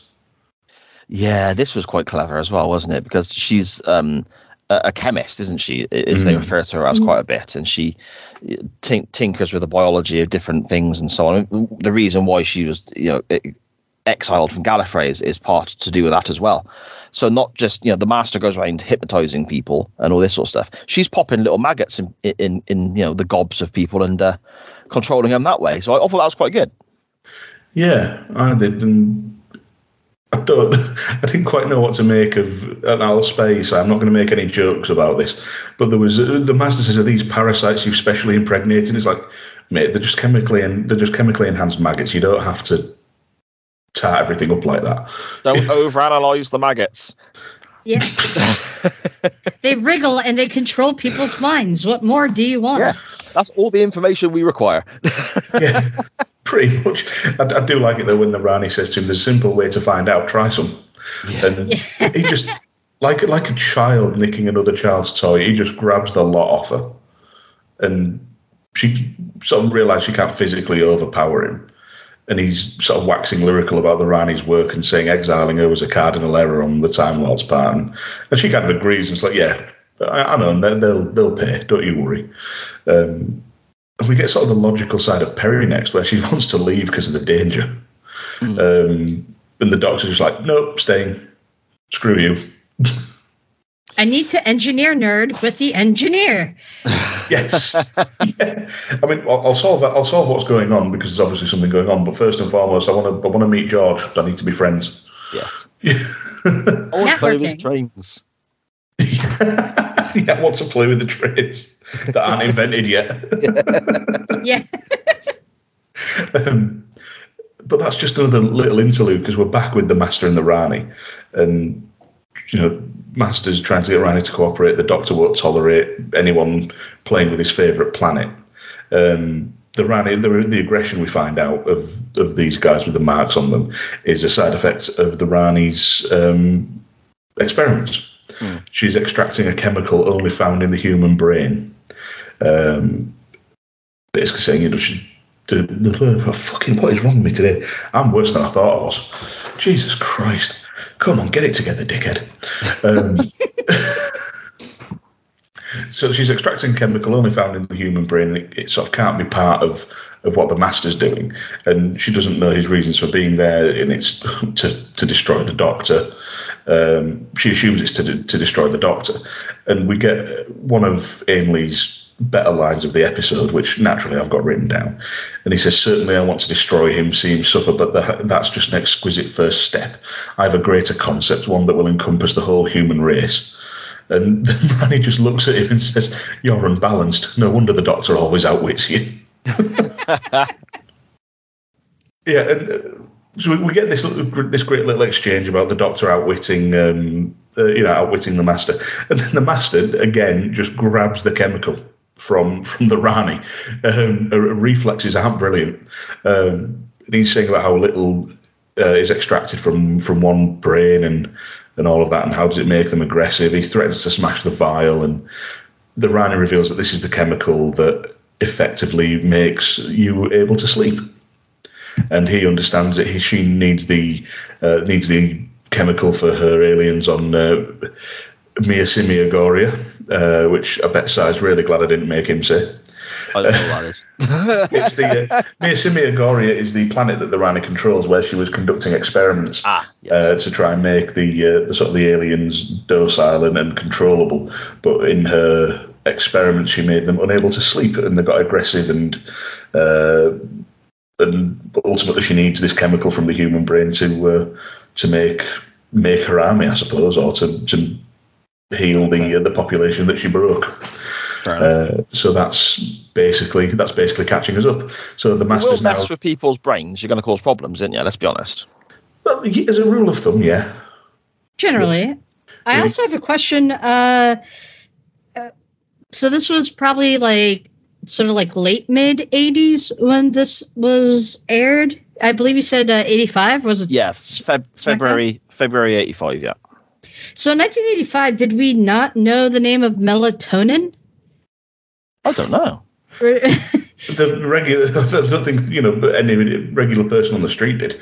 But fair. It was just funny to me because it's you can buy it at the pharmacy or the chemist, I guess I should say. You can just go get that off the counter and get some sleep. Melatonin was discovered in 1958, so. So yeah, relatively late on, really. How's that for a bit of live Googling? Fantastic. Hey. I'll cut that bit out about you Googling and just make you look really fucking smart. That's the play. That's brilliant. Yeah, I'll take it because I'm really not at the minute, as we've already seen. Yeah, so basically the Master's now holding all the Rani's toys hostage to get her on side, and she's got a scanner in there and using it to scan for the Doctor, and the Doctor's examining corpses and checking the necks. We see Luke Ward, who's Jack's son, and he works as Stevenson's assistant, and he's sort of Ravensworth's protege. And I tell you, we don't see him yet. They want to find Luke. I can't read my own notes, and the best thing is it's not even handwritten, it's actually just typed on a page, so I can't even blame my handwriting. This is going well. And yeah, so there's a bit more between the Master and the Rani, but it's all basically saying that they're in a unified cause. The only sort of bit of information here is that the Rani has these tablets that she takes for her lungs as Earth's atmosphere affects them, and it's something to do with the humidity, basically. And the Master goes off to do some more evil shit. But yeah, so far, AB, I'm complete with you. The Rani absolutely steals everything from now on.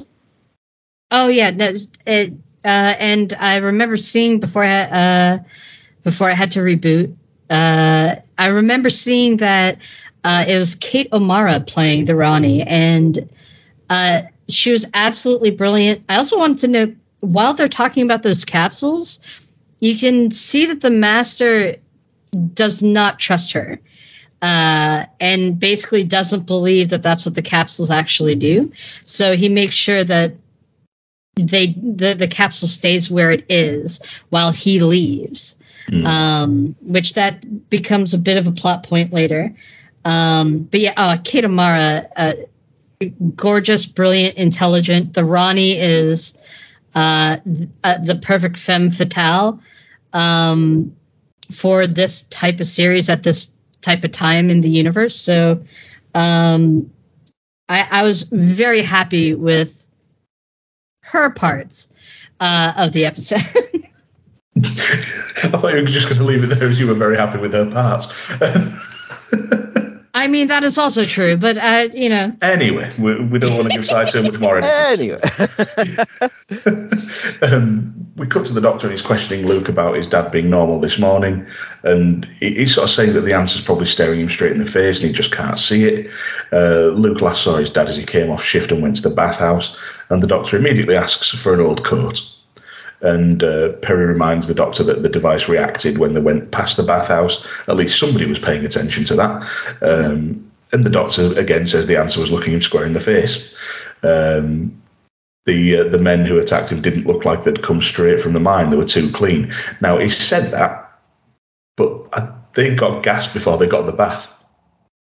So this means that that the Rani or the Rani's servants gave them a sponge bath before doing the experiments. Which you're right. That adds a whole different layer to this story. Well, I'll remind me off air to tell you about the terrifying realization when watching Wall-E, because the story will just give you more editing to do. Okie doke. Yeah. Well, I'm summarily frightened. Oh, it's something that just makes the whole of Wall-E just so much more sinister and creepy. Oh no! So the doctor's getting an old coat, and he's putting soot on his face to make himself look like a miner. Perry's asking where she fits into the plan, and he just says to stay here and be safe. And she very rightly points out that she hasn't been safe since she found herself in the TARDIS. Yeah, fair point.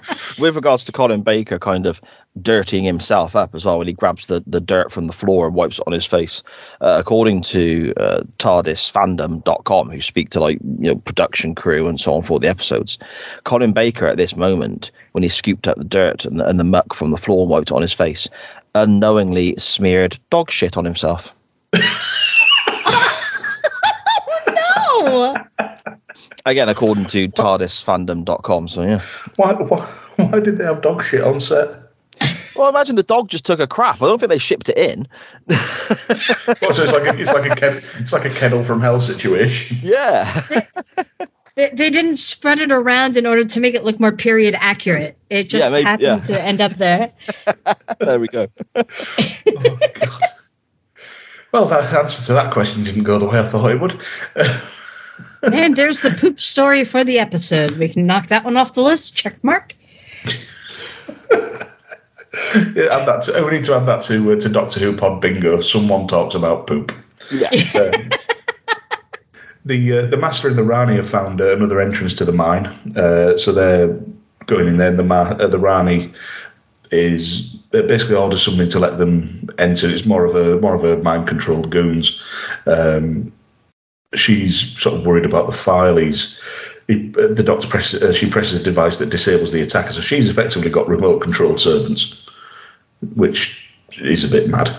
I quite liked it because the Master just outright looks at her and says, "Yeah, you didn't think that one through, did you? Having him attacked when he's got the file of the precious brain fluid." But we get that thing where it's from an old Family Guy joke where Peter says, "Like I love it. I haven't been this thrilled since I saw something where they say the name of the movie in the movie." And the Master looks at one of them and says, "The mark of the Rani." Yes. Oh, I groaned. I groaned immediately as soon as I heard that. I'm like, oh, there it is. They said the name. And the best thing is they don't just do it the once. Nope. They say it twice and it doesn't get any better the second time. Oh, God. There's more Luddites in there, and they're asking if the other one's dead and don't understand what happened. And the Master's blaming the Doctor. He says, "Oh, but he's nowhere near." And he says, "He doesn't have to be near thanks to a machine. He's got a machine that kills people from far away."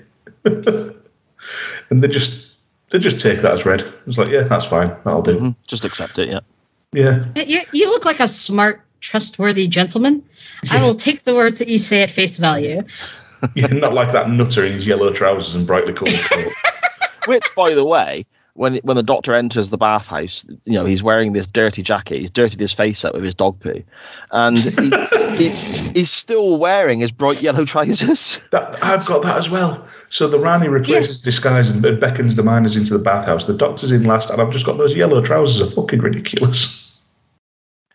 I used to have a pair of yellow jeans.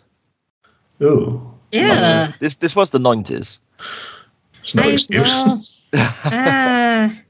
I also like the fact that the Doctor, with no regard to the local custom or supporting local businesses, does the trick of just picking up the box and shaking it rather than actually put a coin in. Yes, so that he could go in.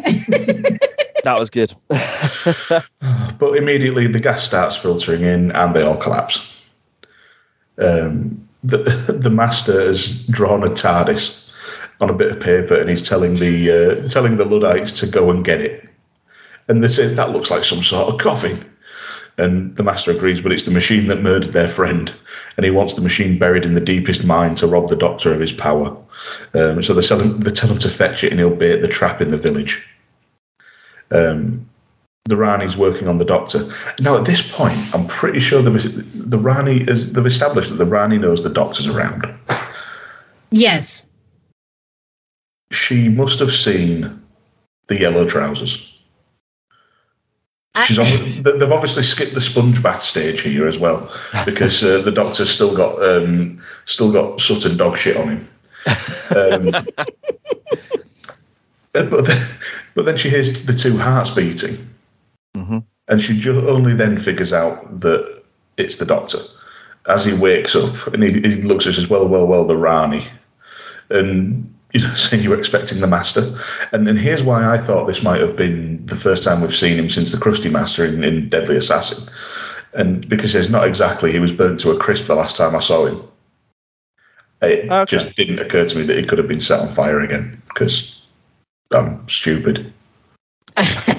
Okay. The Master, especially in the old series, the Master does seem to find himself near very hot substances a lot. I don't know why. They really wanted Anthony Ainley to be burnt many, many times, and I have no answer as to why.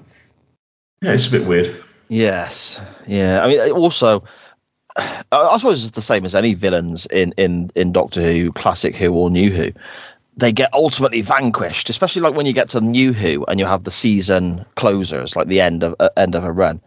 And they're all destroyed and sent away, but then they always come back. Yeah.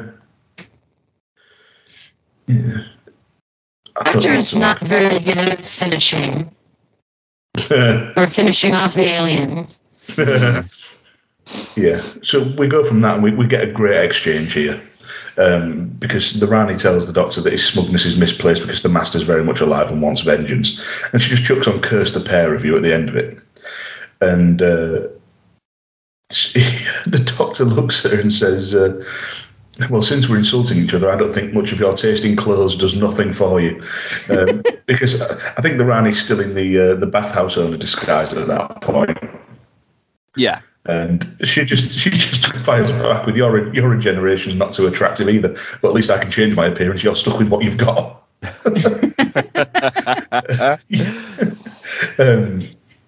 So he says something about needing he needed a brain regeneration. He should have been able to put personality changes caused by bodily chemical imbalance. Should have been able to put that together with the Rani as an obvious culprit. And saying, you had me fooled if it's any consolation. He says it isn't. But he says should have been caught eventually anyway. And she explains that she never has. It's not a first visit. She's been coming here for centuries. And the Doctor's quite sort of suitably impressed and says that she's obviously a brilliant tactician as well as chemist. And she just goes, she calls humans feckless and always in disarray, so they're not too hard to infiltrate. She's been coming throughout the Trojan Wars, the Dark Ages, the War of Independence, Luddite Rylets, and they're all perfect cover. And the Doctor very quickly and abruptly deduces about the extracting of the chemical that promotes sleep, melatonin. And it felt quite abrupt, as I say, in how quickly he figured it out. But if I'm being generous, given that this is sort of like the last piece of the puzzle, I can kind of see how we got there. I don't know how you guys felt about how quickly the Doctor figured that out. It did come around quite quick, didn't it, to be fair, yes. It seemed like it was the most natural thing for that to be what she's doing. Mm-hmm. I guess it calls into question how much the Doctor and the Rani know of each other, which we will never know in this season because we just don't get that backstory. But like he almost seemed disappointed or I forget the word I'm looking for, but he just seemed unfazed. Like, it's the most natural thing in the world for the Rani to come here and take that specific chemical for her own needs, whatever they may be. Almost like he expected it in a way, I suppose. Yeah. Yeah, it's an odd one, but I do quite like that leads to the Rani beginning to understand why the Master doesn't like the Doctor. And the Doctor has to be released, and she refuses because the Doctor and the Master will scupper her work. And there's quite a good exchange here. The Doctor protests that humans are living things and they've done her no harm. And the Rani says, well, they're carnivores. What harm have animals ever done to them? Do they think about lesser beings if they're took into a lamb chop? And it kind of gives the Rani an air of superiority, that she feels she's above humanity and sees them as effectively as cattle. But it's done in such a way that it leads you to that conclusion, to that realization about the Rani's character, rather than just smacking you around the face with it. Although I will say I was, sorry, I will say I was half expecting, and this is just from personal experience, I suppose, for a very long veganism rant to come from the Rani after saying that. It just felt like the opening intro of a why you should be vegan angry argument. No offense to vegans. Everybody do what you want and don't hurt anybody. Yeah, I know what you mean. But you do get some vegan. Not all, but some can be, shall I say, a touch preachy. Yeah. Yeah, that's a good word for it. Yeah, we get that this side of the pond as well. Trust me, it's quite frustrating. But there we go. Yeah. What can you do? So yeah, the master's back. The Rani orders Josh to guard the doctor, and she says if he moves, kill him. And she says no, don't kill him. Kill the human strapped into the other machine. She exits, and the doctor just says, "Don't hurry back." Perry, meanwhile, is watching the Rani leave. She sneaks into the bathhouse. She's calling for the doctor. She knows he's there, and she didn't see him leave. She finds the bodies on the floor, and the doctor shouts and tells her not to come any closer because the Rani didn't shut the secret door to her secret lab. Yes, indeed. And there's also a moment as well. I don't think it's here. I think it's actually earlier on, and I forgot to bring it up, where the wooden bar that goes across the door to block people entering is put across the door to stop people entering, and then the very next camera cut, the wooden bar is back on the floor again. Brilliant. So she's got trouble with this door, hasn't she? She's got some issues with her secret layer, you know. Yeah, just a few, and the basic concept of doors. Yeah, seemingly. But they're trying to figure out a way around the orders to kill, for Josh to kill the other human strapped down. And she's trying to come up with something, and she says, the doctor says to get the other guy out of danger. And he says to Perry to use some of that American initiative and wheel him outside. Sorry. Is that a thing? Are Americans well renowned for initiative? And again, I will say, as a Canadian that has grown up in America, they do seem to believe that they do have this like initiative and gumption. Like there's a very large, whatever's happening, pull yourself up by your bootstraps and just charge forward and don't look. Just you're gonna make it through because you're an American. Damn it! Right. You can make it through anything.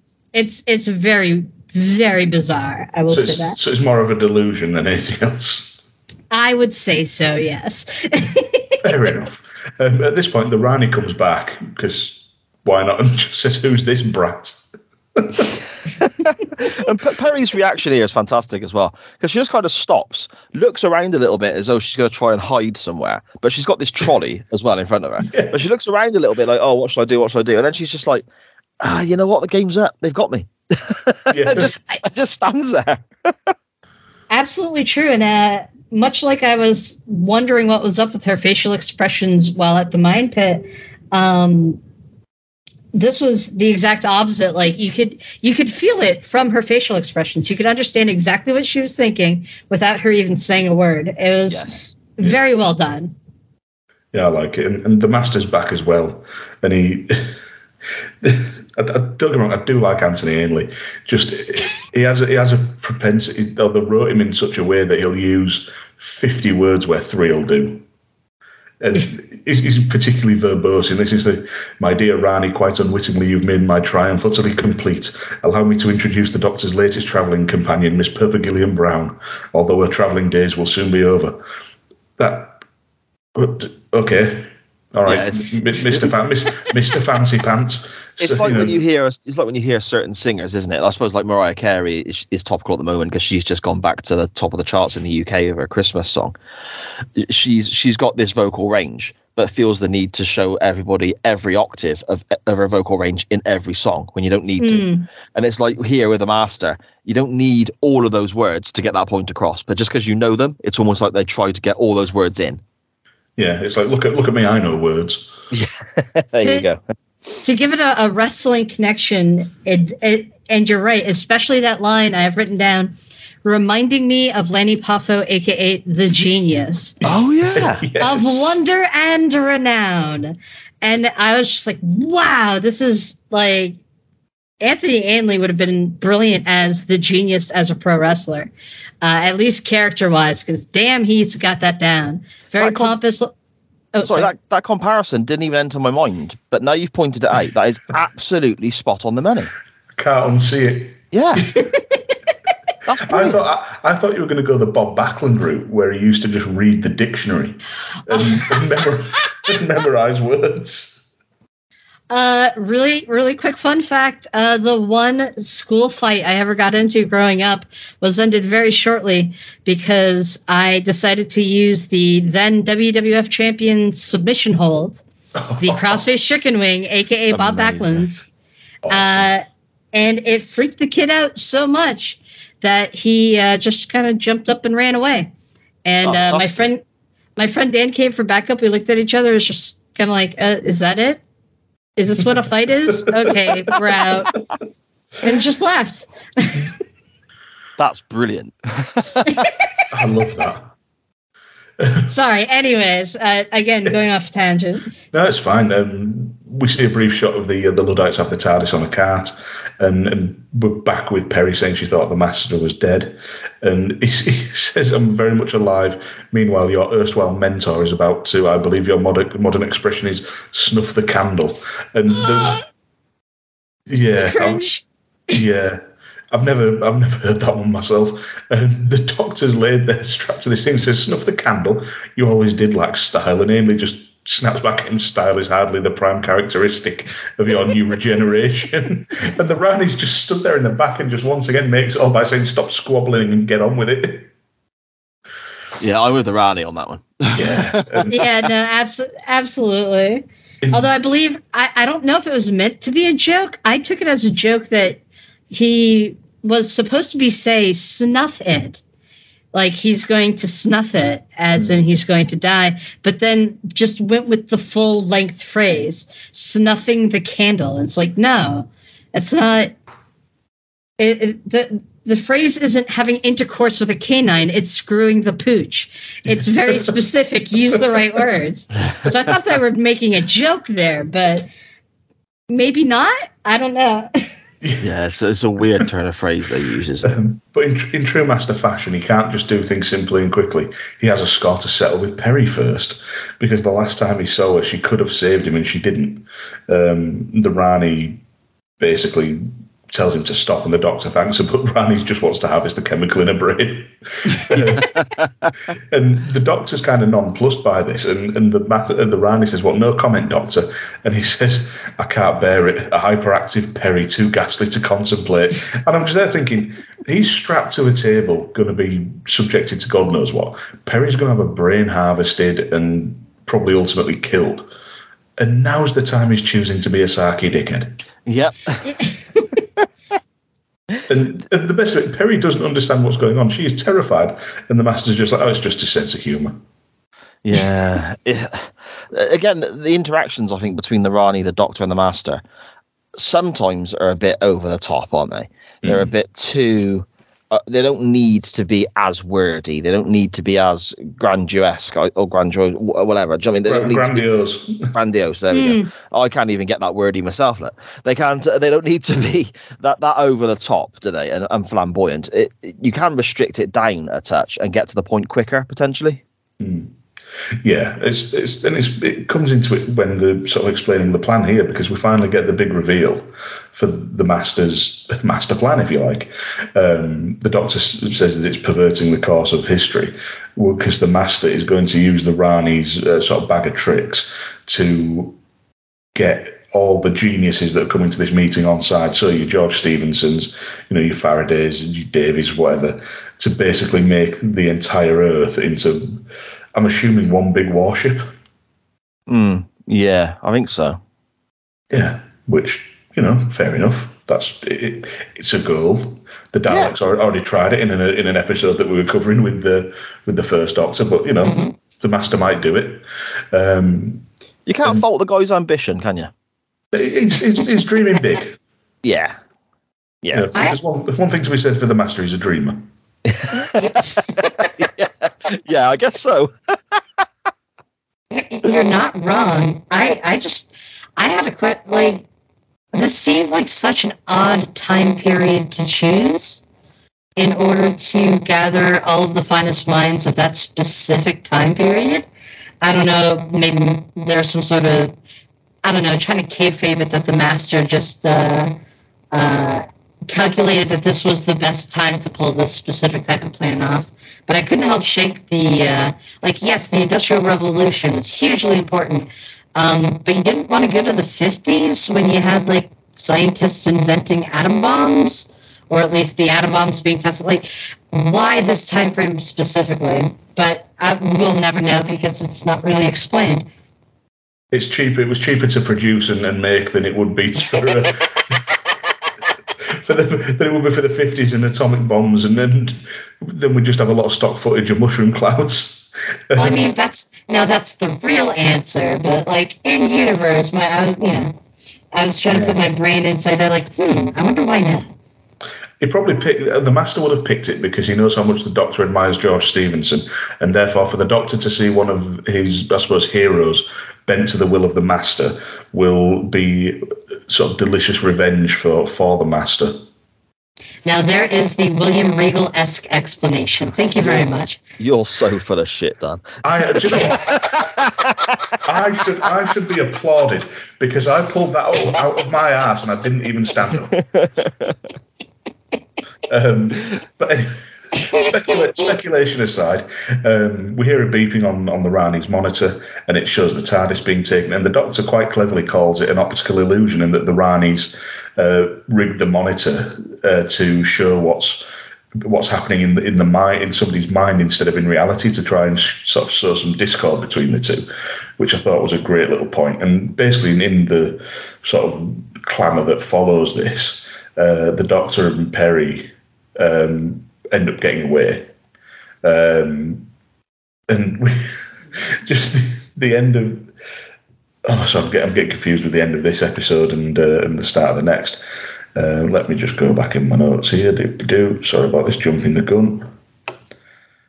No problem. It's the moment where suddenly Kevin Dunn is the editor of the last 30 seconds.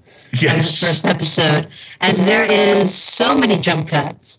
I assume to kind of hide how I would like to hope they were trying to make this as safe as possible, because that is Colin Baker going down the hill. Like, it's not a stunt person. You actually get full-on camera shots that were like on the cart, showing that it's him going down the hill while his arms are tied down.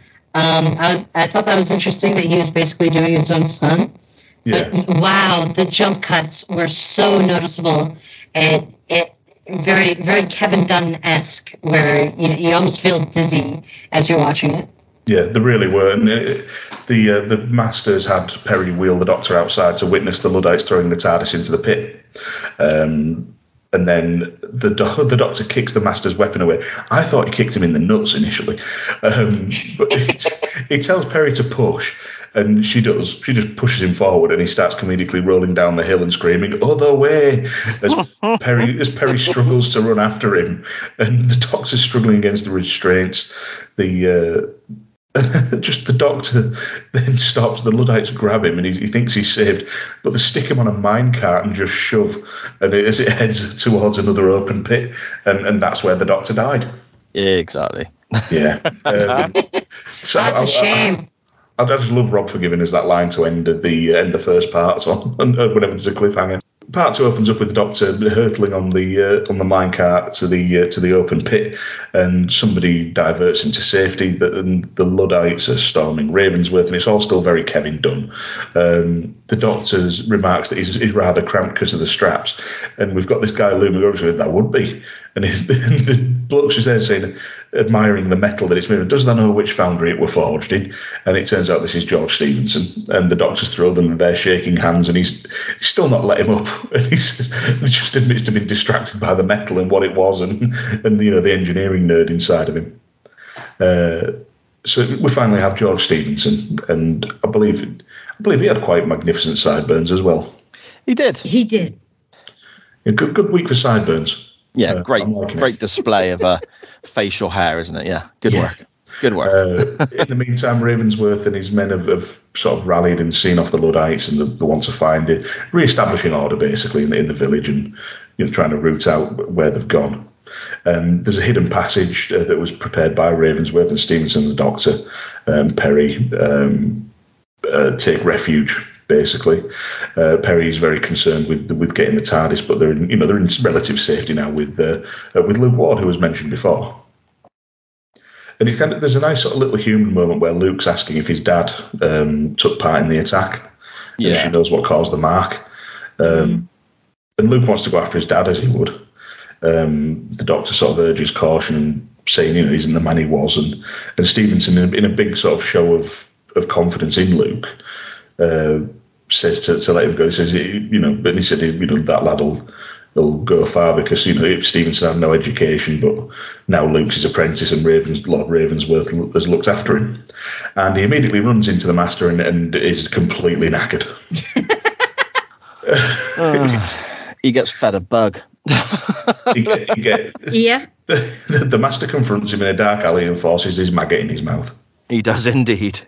Did you have to say it was his maggot? Yes, I did. Because I knew one of us, Abby, would pick up on it. What's even worse is he refers to it as a special sweetmeat. Yes, he does. Oh my God, it's so bad. My special sweetmeat maggot. I have never wanted to be around anyone less than the Master right in that moment. It went from... It looks like that Alice filmed at night as well, and it's supposed to still be the middle of the day. Yes. Apparently there was issues with this, weren't there, for the filming of this? Again, something else I read earlier on certain sites. But you had certain parts of the show, they needed it to be clear and nice weather. But it's all being... A great deal of this is filmed outside, isn't it? Yeah. And obviously the weather in the UK is a little bit up and down, shall we say. It doesn't always do what you wish it to. So they were battling with rain clouds and darker times as well. So they would have to film part of a scene, and if the weather changed, run to another location, film as part of a scene there. And they were filming so many things in segments because the cloud cover going back and forth and so on, that it really caused them loads of grief, apparently. That makes well, I feel bad for mocking it being at night now. I thought it was just continuity or some sort of bullshit. But now that Luke is under the Master's control, I did quite like the special effect thing they did with the eyes. Yeah, that was great. That was really good. That looked really good. That's aged very well. But he's basically saying that the meeting of all the geniuses isn't to be cancelled, and anybody who tries to stop it must be destroyed. And this is after he's reeled off the list of names again, and also chucked in the name of Isambard Brunel, who's another one of the great the great engineers of the Industrial Revolution. Which there was so much scope here to have all these people turn up, at least in sort of a cameo, to have something happen there. But obviously, budget and etc. prevented it, which is a bit of a shame. Now, is this a meeting that actually happened in real life? I don't honestly know. My history isn't that good. I'm not sure about that either. It could well have done, but this is sort of up north, and at the time, obviously, the railways weren't fully operational yet because George Stephenson hasn't invented the locomotive or the steam powered locomotive, and And Brunel was all the way down in Portsmouth. He was born in Portsmouth and spent a lot of his time in London. So travel up there would have taken quite a while and been potentially difficult. Especially getting 20 people from all over the country to get in one place. So if I remember, I'll have a look, but I'm not 100% certain. Yeah, and even getting the communication out there. It would be, another time. Like, it's not like you can go to meetup.com at this period in time and just be like, hey, lads, y'all want to come down for a pint and talk engineering? I'll get the Tobys in.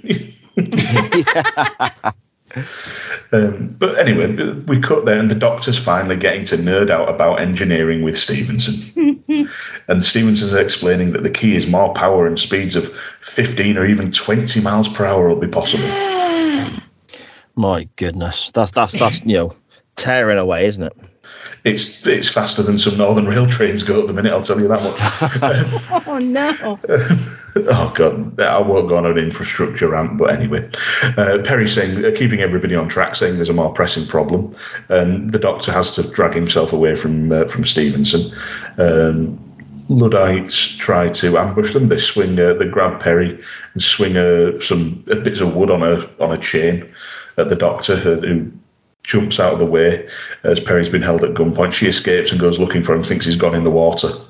And he just sort of strolls up and says that, oh my, you're messing up your pretty dress. And very condescendingly says that he used his peripheral vision to avoid danger. And peripheral vision, as he enunciated on the first two syllables, like, ooh. Also, I refuse to believe that version of the Doctor could have dodged or jumped out of the way. No. It doesn't come across as the most coordinated. No. Yeah, I don't think athletics would have been high on his CV, to be honest. I think that was a bit of a... Obviously, it was needed for the plot, wasn't it? But it didn't quite work for me. Sorry, carry on. I immediately pointed at the screen and went, no. It's not like when they have Matt Smith playing football, but Matt Smith genuinely was on the verge of being a professional footballer at one point in his life. So that's using an existing skill of the actor. Just like I say, something tells me Colin Baker isn't doing backflips and like high jumps and God knows what. It doesn't come across as a gymnast. No, definitely not. Definitely not. We're back with the Master and the Rani, and the way she greets him every time says, "At last you're back, you incompetent egoist. Now give me my file." She's not a fan, is she? No. The Master again slimy, and I thought you were waiting for me. And she says, if I weren't desperate, I'd put light years between us.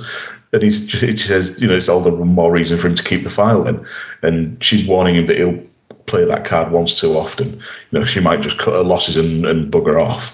And he's pushing this plan of his to get the 20 big engineering minds to control them and harness their genius, and this planet becomes the harbour for the greatest power in the universe. And the Rani points out that she already rules a planet. What was it called, Si? Raniville. Myasimia Goria. So she's not interested. And again, it's just a wobble on the Rani's part. And is she going to help or isn't she? And basically, she comes round to it, and the Master makes the second mark of the Rani comment as she kills two of the guards. Yes, and again, it shows the ruthlessness, I suppose, doesn't it, of the Ranis? Oh, we don't need these no more. Zap, zap, they're gone. Yeah, pretty much. Done what I needed them to do. That's it. Hit the off switch. Entirely disposable is how she sees basically anyone or anything not directly involved in her plan. Yeah. Which a lot of the best villains are like that, aren't they? That kind of that dark edge to them. Yeah, and it follows that show don't tell thing that I've banged on about quite a lot in the in modern times with Jodie Whittaker. A lot of it was tell don't show, and like beating you around the head with the point. This, especially with the Rani, it leads you to that conclusion. It plants the seed in your mind. It doesn't just it's not just whacking you around the chops. And I always need to see, even in, it could be the worst thing I've ever watched, I will always prefer things that way. Yeah, I think you're right. Yeah, absolutely. Jack Ward's been captured. He threatens Ravensworth but gets a gun pointed at him, and that's the end of that segment. We are, it's again, a little bit Kevin Dunny. Luke reports to Stevenson, saying that Ravensworth said nothing because Stevenson was going to try and get the meeting cancelled. Stevenson saying, I should have gone myself, and he gets his coat, but Luke says, oh no, I'll fetch him over here. And as Luke leaves, you just got Stevenson just going, hey, that's a real thoughtful lad. Just like a real, like, that's my boy moment, If he only knew. Ravensworth runs into Luke and he wants to see Stevenson about the meeting. Luke diverts him from the workshop and says that Stevenson's in the pit arranging the demonstration for the visitors. But Ravensworth also wants the meeting called off. But obviously Luke's acting on the orders from the master to keep it going. Luke says Stevenson doesn't see the danger, just wants the opportunity to show off his new engine. All the while he's got a weapon nearby and just seeing if Ravensworth goes along with it, because he's preparing to kill him, which adds a bit of peril to the whole scene. But Ravensworth's trusting Stevenson wins him over. Stupid English and the stupid long surnames. The Doctor and Perry are back in the bathhouse, sort of returning to the scene of the crime, as it were. Perry's insistent that they should retrieve the TARDIS, but the Doctor won't be distracted from what he's doing. He's sure the Master and the Rani and the Master won't be there, and he comes out with a quote: "Cowards die many times before their deaths. The valiant never taste of death but once." And Perry sort of goes back and says, "What about your other favourite quote? Discretion is the better part of valour," meaning, can we get the fuck out of here? Mm. Mm-hmm. Yes. Yeah. And the Doctor does use that quote quite often, doesn't it? I mean, I remember Colin Baker saying it in a story that we've covered, Dan, I think. Yeah, I think so. I think it must have been Attack of the Cybermen, so it's completely blanked out of my mind. Okay. I'm pretty certain that is a phrase that he does use repeatedly. They do make a point. It almost kind of became a part of him, or his personality, where people kind of check him on things using the words he himself said. And this is just another one of those moments. I also have written down here that I think the counter for the Doctor telling Perry that he'll explain later is around 1 or 2, but will grow rapidly as this episode goes on. Yeah, that seems to be a thing that he says a lot, doesn't it? I'll tell you later, or not, no time now, Perry, and all that sort of stuff. Yeah, it's kind of annoying because we're sat there as the others going, no, but I want to know. Come on, fucking spill the beans a little bit here, please. But we never get it. But that is coming to them later on. The Doctor finds the switch and opens the room up, and they find the bodies. And Perry blames the Master, but the Doctor surmises it's more like the Rani, and he suspects that a trap has been laid. The Master will ensure they've not gone far, and Perry's trying to figure out what's going on with the brain chemical and all of that, and saying that the Doctor saying that she doesn't necessarily have a conscience. She just sees people as walking heaps of chemicals, which we've already seen before, and it's nice to have that sort of confirmed. Yeah. Meanwhile, the Master and the Rani are having a bit of a bicker down the pit, and she's basically just telling him to bugger off because he's asking where her TARDIS is, and she's saying it's performing a much more important function. And this is all sort of leading up to the Doctor finding a painting in this room, and he attaches like a little string to it. I don't know if it kind of looks like it's from a yo-yo. I'm not sure what it was, to be fair. I really don't. I couldn't make out what that was. It looked like a string from like a steampunk yo-yo. It was very bizarre. But I had no idea. I rewound that a couple of times and got nothing. It looks like he was holding a ball, and there's almost like a trapeze style handle with 2 strings on it that he just kind of puts on the painting and then walks backwards. It's very, what on earth are you doing? We needed something to look a bit sciencey. let's do this. And it sets off a trap, and there's gas coming out. And this is one of the things I find really frustrating about Colin Baker's Doctor, because I'm sure this has happened multiple times, where even though they're in imminent danger, he can't resist being a smartass, because rather than just saying it's mustard gas, he takes the time to say dichlorodithyl sulfide, and then says mustard gas. Yeah, I won't tell you how many times I rehearsed saying that. Eventually they figure out they can use the gas mask from the Rani's dead assistants. So Perry follows the advice that every single airline traveller's had in the last sort of 40 years, fits her own mask before helping the man-child in the corner. Sorts herself out first, which, you know what, fair. With the amount of shit this doctor puts her through. So get your own mask on first, Perry. She would have made Tegan very proud. Tegan would have been very happy with that. Yes, definitely. Have we covered an episode with Tegan yet? Yeah, fairly certain we have. She was in the 5 Doctors, I know that. Oh, yeah. Yep, 5 Doctors. Why do I keep forgetting the fact? Never mind. We'll see her later on in this season as well, because we're covering a story with her, Adric, and Nyssa with the 5th Doctor. Yes, we are. Yeah, I remember that now, because you were really happy to have Adric in the mix. Adric can just get in the fucking bin. Oh, no! We'll come to that later. Yeah, okay, yeah, let's keep going. Yeah, sorry, I'm just a bit conscious for time. Also, I'm getting hungry. Fair. You don't want a hangry Dan talking about Colin Baker. I'll rip him to shreds. So the trap's gone off. They've got the gas masks, and they move the painting and find an old wardrobe back there. And the Doctor gets the TARDIS key out, and apparently the TARDIS locks are universal, because this is the Rani's TARDIS. Mm-hmm. And I really like the interior here. It was like a creepy museum. It's so cool, isn't it? And the layout inside, all the black, the chrome, everything about it. But also when it starts to, I suppose, take off, dematerialize, whatever, the lights on the front. I just thought the whole thing was so cool. Yeah, it looks awesome. I really like it. I'd quite like to have... this is, again, another reason I want to see more of the Rani, because this TARDIS just looks so cool. Yeah. Absolutely. I actually have written down, holy shit, this is a fucking cool TARDIS.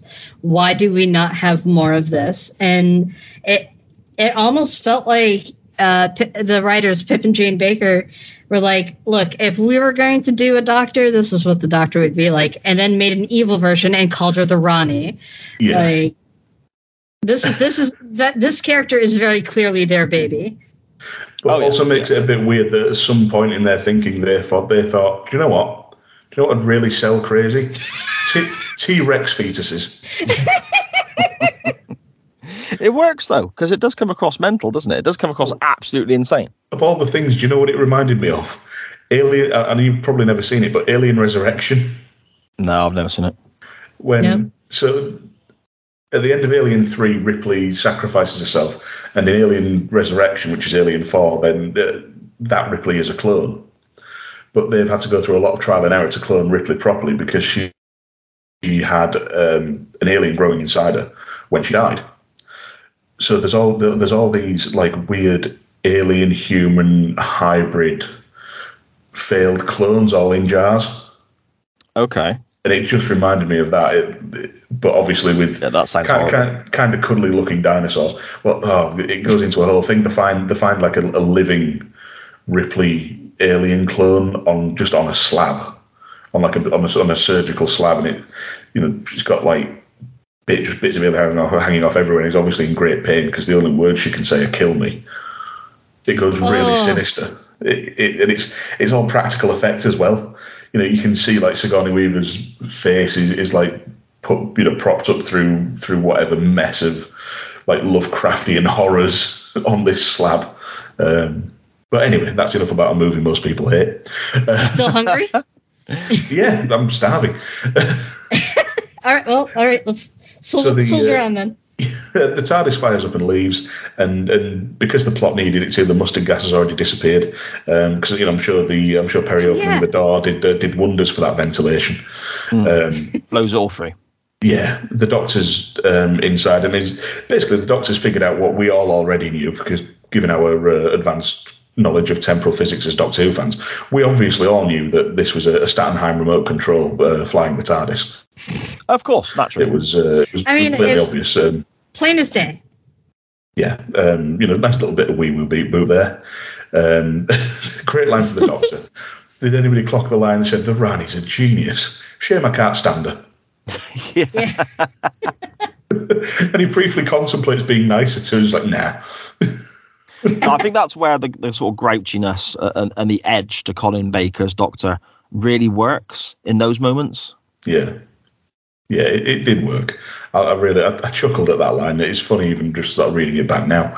The TARDIS lands and the Master and the Rani come in, and it's one of those classic Doctor Who things of just hiding round the corner.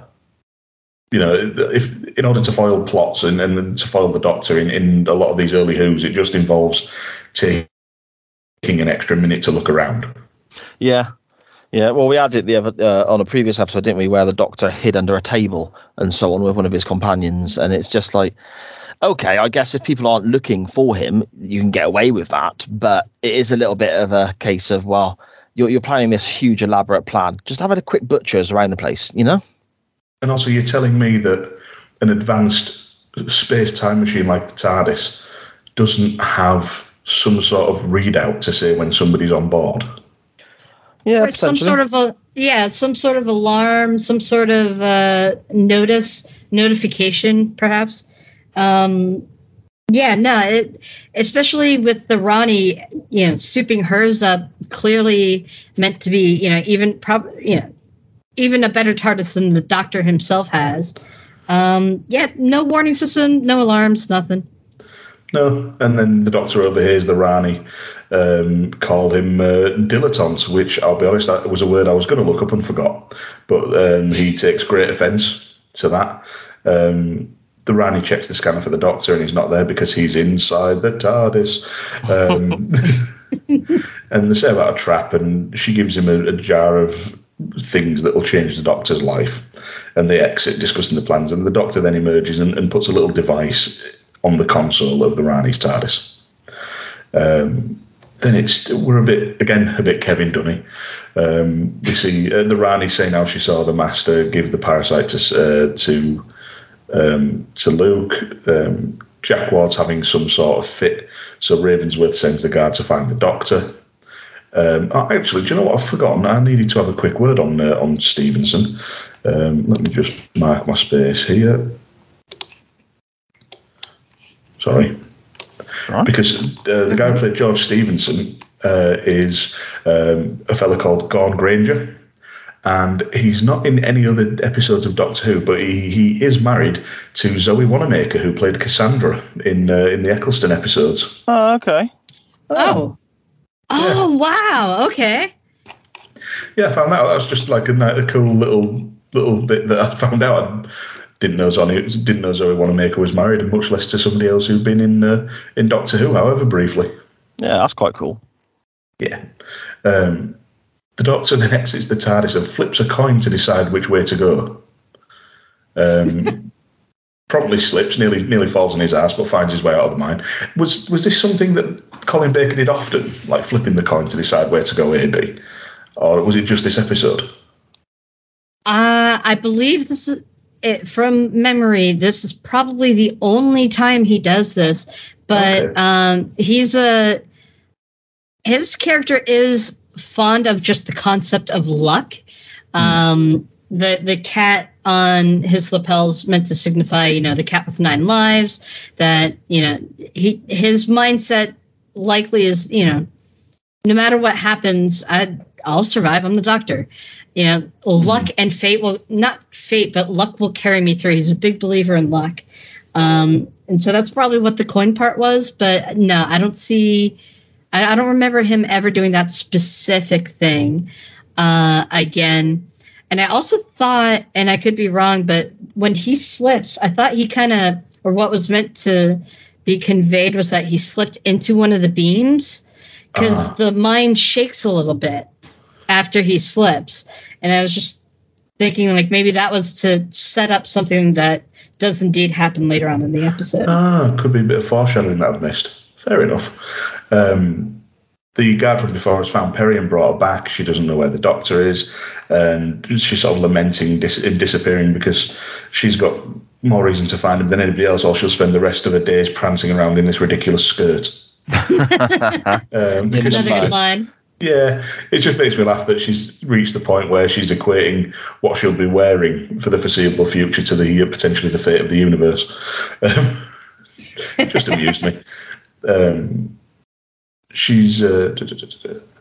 Riversworth sends the guard to find Luke. Luke, meanwhile, he's going into the workshop and startling Stevenson. Now, I really liked what Luke did here because the actor there just is sort of going into the sinister side of things really well. Stevenson remarks on Luke wandering off, and he's saying about an attack on Faraday because it turns out Faraday is the engineer that was attacked who had the machinery on the horse and cart. He's saying he's not in the pit. It was overturned, machined and all that, and reckons that Stevenson should go to see him. And Luke grabs a gun, and you're thinking, oh shit, here we go. Doctor and Perry are in the. The Doctor rattles the chains to as Perry's just sat there looking sort of mournful, and she just turns up just completely unimpressed. She is pissed, isn't she? She is not amused at all. Go on. Oh, sorry. I was going to say that was the face of a woman that has had to wait for her partner for far too long while standing outside the shop and just wondering what the hell they're doing, and she doesn't want to go into the shop. Like that's a face I've both probably seen and made. But I felt that. I felt that from that scene. Yeah, but there's actually a brief moment of tenderness from Colin Baker, where she's saying, she said it could have been stuck in the 1800s forever, and he says, "Do you really think I'd abandon you?" Yeah, that was quite nice because you don't see enough of that, I think, from Colin Baker's Doctor. But I think with the, I suppose, the lack of that, when that kind of almost warmth does come through, it really stands out because it is so irregular. Yeah, that's certainly from what little I've seen. Especially in the in his first season. He technically only has 2 seasons because they went on hiatus for like 18 months. But I believe like they were given, the Doctor Who production crew were given a whole bunch of things that they needed to do in order to continue on because it was kind of shaky whether or not there'd be a next season. So for the Trial of a Time Lord, you'll notice that Colin Baker's Doctor is a lot warmer to Perry more often. And the only other thing I remember from that is that you'll also notice that Perry is more covered up clothing-wise. Apparently that was too much for Britain, what Perry was wearing in her first season. I can see where they're coming from, really. I mean, don't get me wrong, I'm not complaining, but at the same time, I can see why the BBC would have had certain mindsets in place with regards to that, yeah. Particularly in the more Merry White House eras. Yes, exactly. Yeah, but I'm actually looking forward to getting into more Colin Baker. As I said, I've gone into it with an open mind and enjoyed, particularly Vengeance on Barrows, much more than I thought I would. So we'll see what I think of this one at the end. So basically, the Doctor wants to get to where Stevenson is, completely ignoring Perry's question about what happened to him, because of course he's got an objective and bollocks to what anybody else says. She doesn't know, but Ravensworth wants him, and he's in his office. And we see Luke sort of hesitate handing the gun to Stevenson that he picked up before, which I thought was a nice touch, because again, you're not quite sure when Luke's going to resort to violence. Yes. And Stevenson asks him to go to Ravensworth and ask him for as many men as he can spare, and Luke hesitates again. And we get, again, another quite nice sort of normal thing where Stevenson just says, "Make haste, 'tis urgent." Make haste. Yeah. I quite liked hearing all the old Yorkshire stuff on it. It was very much my thing. I thought the actor that played Luke did a surprisingly good job. I have no idea who he is, but for somebody that I had never seen before, he had those unspoken touches, like you said, the way that he hesitated and for how long. He really was able. I'm a fan of actors that can convey things without speaking. It's sort of like the masked wrestlers who can still convey emotion, even though you can't see most of their face. So I'm always a fan of that. I was really impressed by the actor that played Luke. Yeah, it was a fellow called Gary Cady. I was just trying to see if he had any other sort of notable credits, but I'm not doing so well on the live Googling that time around. But yeah, I'm absolutely with you. I think it was great as this episode sort of went on. And then we go from that to abruptly seeing the Rani and the Master in the woods planting landmines, which is different. Yes, they look like weights, don't they? They look like when they've gathered them up, they look like weights from like dumbbells, just with an old-fashioned telephone pad stuck on the top. Yeah. Which Sorry, is likely. I disappeared for a moment there. I apologise because it's getting to sort of kids' shower time, so the wife just had to nip into the room I'm in to fetch my daughters some towels so they can have a shower for school in the morning. So that's why I kind of disappeared for a moment. I apologise. No problem. No got to be honest, mate. Didn't realise you were gone. Too busy gobbing off about Doctor Who. Yes, I totally missed it too. I thought that this was just how it worked. But next we get the Doctor sort of catching everybody up, roughly saying about how the Luddites have been robbed of sleep, but that he hasn't got time to explain. Tells Perry to stay and help and asks Luke where he can find Stevenson, but Luke denies any knowledge of where Stevenson is or his reason for leaving.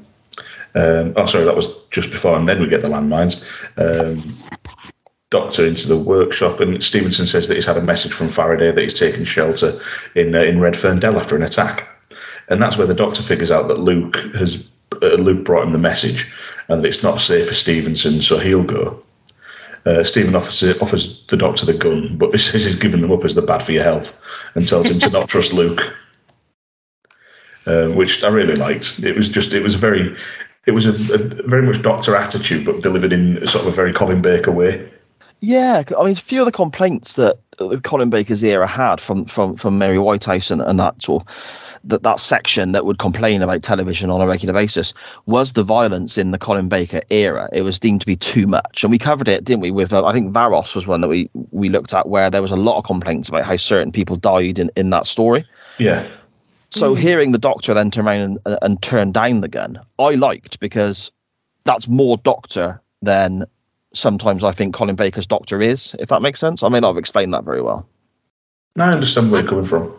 I get what you're saying. Yeah, it's how you would expect the Doctor to react, but with Colin Baker delivering it. Yes. Whereas Colin Baker's Doctor does go outside the box on the usual Doctor character a few times. I was just going to say he's a bit more bastardy. That also works. Yes, very, very bastardy.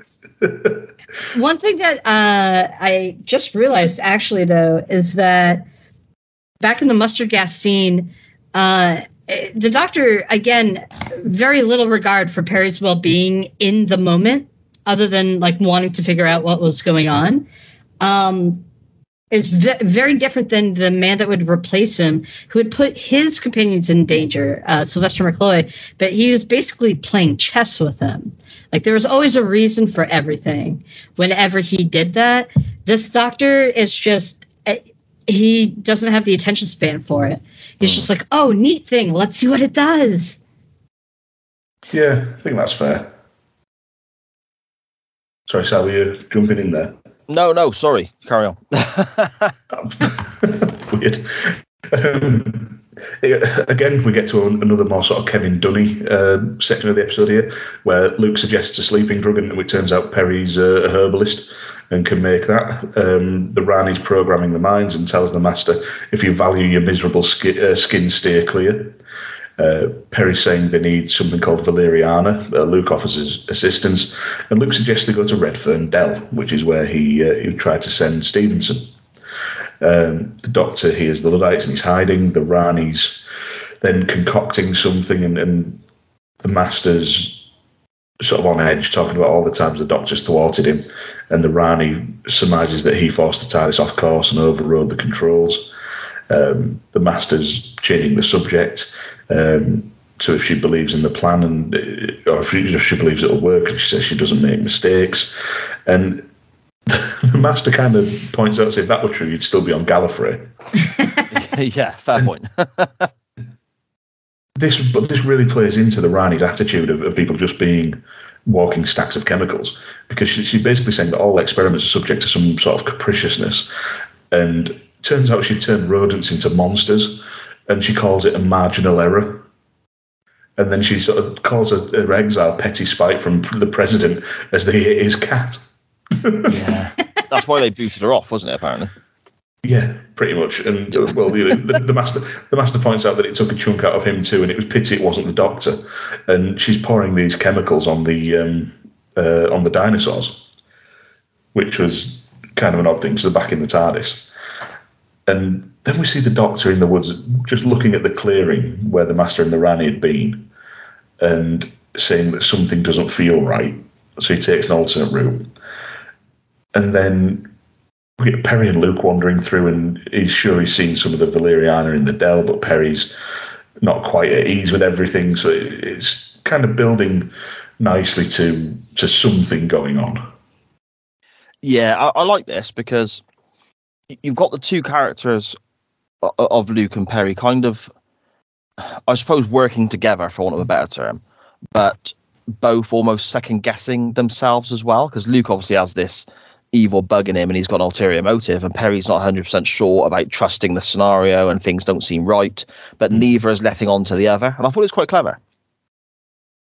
Yeah, it is. I also appreciated that so they're going after Valeriana, which is I believe also known as valerian root, which is actually an herbal supplement that helps you sleep. I don't know how well it works, but I know that during times of insomnia, I've tried it, and I've seemed to gotten to sleep. I don't know if it was actually that or if it was just in my head, but I know they market it, at least here, valerian root, as like a natural, basically sleeping pill, or they'll even put it with melatonin in the same pill.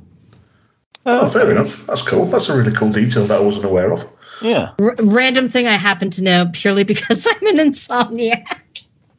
Yeah, fair enough. I could use some of that myself at certain points. Just a quick one on the guy playing Luke, Gary Cady. This is actually his second ever acting credit.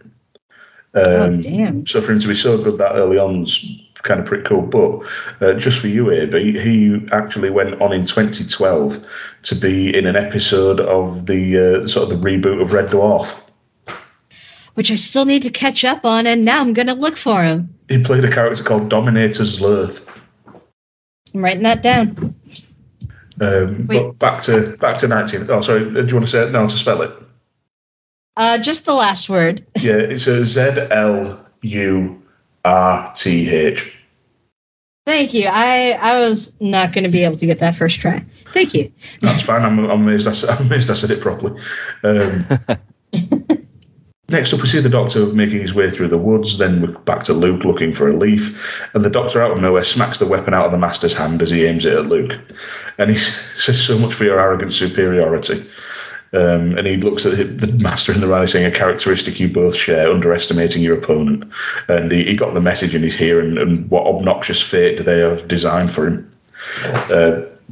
He looks at, he's directing that at the Master, and he's saying, "Well, why me?" He says, "It can't be this, it's too simple, you brewed something much more malignant." And we see Luke wander into the minefield. The answer must be somewhere in the Dell, because that's where they wanted him to go. And we see Luke get blown up to fuck by the mine. He turns into a tree. I didn't clock that first go. No, I had to rewind it. I didn't realise until they say later on that he's been turned into a tree. Well, when it happened, I was like, okay, that tree, where's that tree come from? And I was like, is that tree Luke? So I rewind it, and then you can see, boom, and he's the tree. And I was like, oh, okay, that's a bit random. The special effects were almost too quick in order to perceive it. It was definitely difficult to catch. But yeah, so yeah, Luke turns into the tree. It was Luke, right? Not Lucas? Yeah, it was Luke, yeah. Okay. I don't know why I thought it was Lucas for a second there. It's fine. Yeah, so we've got Tree Luke. Tree Luke. And it's just all very bizarre. And then the Master's protesting that it was an accident and it was meant for the Doctor. And the Doctor saying, yeah, that doesn't excuse it. You know, like, you might be quite callous enough to justify it like that, but no, it says first you turn an innocent young man into your acolyte, force him to betray his friends, and then you do this to him. And the Rani's just there to stop being so sentimental. And she, again, it's brilliant. She says, animal matter has been metamorphosed into vegetable matter, so what? And at this point, in my notes, I've just kind of full blown given in, just gone, the Rani's purple eyes are gorgeous. I got very distracted. I was like, she could be talking about anything right now. I didn't hear a word. I like the way as well that the Master sort of says, so the Doctor is pissed because this human being has been turned into a freaking tree, let's be honest. And the Master tries to explain it away of going, yeah, it is a bit bad. I'm so sorry that happened. It was an accident, though, because it was supposed to be you. Like, it's going to make it better. It's like... But that comes into it right up next. The Doctor says, you'll be telling me next he's better off. And the Rani says, actually, he is. A tree has 4 times the life expectancy of a human being. Yeah, that tickled me. Is it bad that I thought that before she said it? Maybe. I might want to have a word, yeah. I mean, you know, not that I would prefer that for myself or for anyone, but almost like kind of expecting somebody with the Rani's mindset to be like, well, he's going to live a whole bunch longer. He's a tree. Yeah. Yeah, it's a really good touch. And the Doctor saying they should have put her in a padded cell, and he says, move. He gets him to move on. He says, before I forget my abhorrence of violence and use this and use the gun, basically, that he's nicked off the Master, which I thought was brilliant. The karaoke gun. The karaoke gun, yeah. Yeah. Well, If anybody can weaponize karaoke, it's me. Clear a room in seconds. We see Perry just sort of wandering through the dell and narrowly avoiding a couple of the mines, which I thought was brilliantly tense. Yes, it is, because it's that unknowingness, isn't it? Because she's got this huge dress skirt effort on as well. And these mines, they're not very well covered, are they? Let's be honest. Which in some aspects you could look at it and think, okay, that's a bit comical with the way that they've tried to cover them up with just a few loose leaves and now we can see them again and so on. But the fact that we can see them as she's walking around and this big sort of flowing skirt is covering where her feet are, added to that, I think. Yeah, there's no way that she would be even with the landmines in almost full sight, there with that large of a skirt that's covering such a radius, and if you look down in that situation, yeah, you basically you're hoping that there's nothing within like 2 feet in front of you and your feet, because you just don't have a clue. Don't wear one of those dresses/skirts around small animals. Just put that out there. Okay. I don't know if either of you were planning on wearing a skirt or a dress in the near future. Until he said about not wearing it around small animals, I was going to say I have the same vision problem with my beer gut.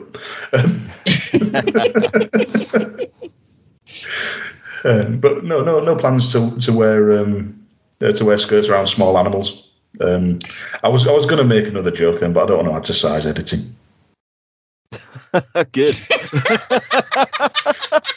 Also, I hadn't thought of one good enough, so I just opened my mouth and hoped that something funny would spill out. Well, now I'm fully expecting if you ever do a fundraiser or if you ever do a Patreon that you will have a tier to work on or a stretch goal where you'll both just have to take a picture of yourself in dresses. And I hope I've inspired that. And I'm just calling it now, just in case it ever actually happens. Pictures of me in a dress already exist from my brother's stag do.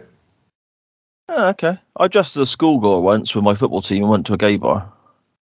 Yeah. Nice. Yeah, it was a good night. Brilliant night. Really enjoyed it. And I think, to be honest, my legs look fucking great in a skirt, so. Fair enough.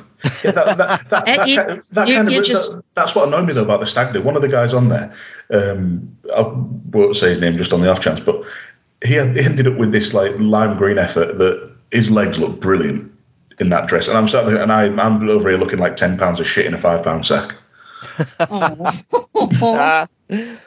Well, it's still a good night. To be fair, we'd been drinking for 3 days by that point, so. Oh my God. Oh, it was, yeah, I'm not allowed to tell stories on any recording material. Fair. That injunction lasts 30 years. But back to the story. Luke the tree manages to stop Perry from standing on one of the landmines, which is not a sentence I ever thought I'd say. It's just weird at this point, even for Doctor Who. Yeah. We've actually got a sentient tree.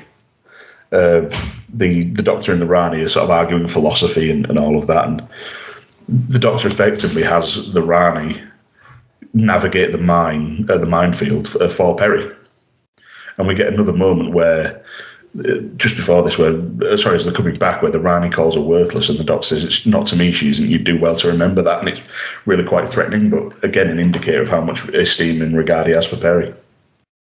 Yeah, exactly. And it's another nice moment, isn't it? And again, it stands out as a nice moment because you don't get as many of them, I guess. Yeah, and pretty much.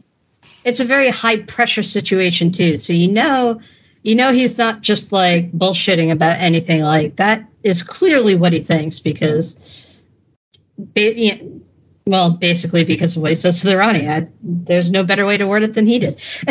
Yeah, pretty much. At this point, the Luddites are running through the woods. The Rani goes to deactivate them, essentially. The Doctor stops her and sends Perry with the karaoke weapon to take the Master and the Rani away.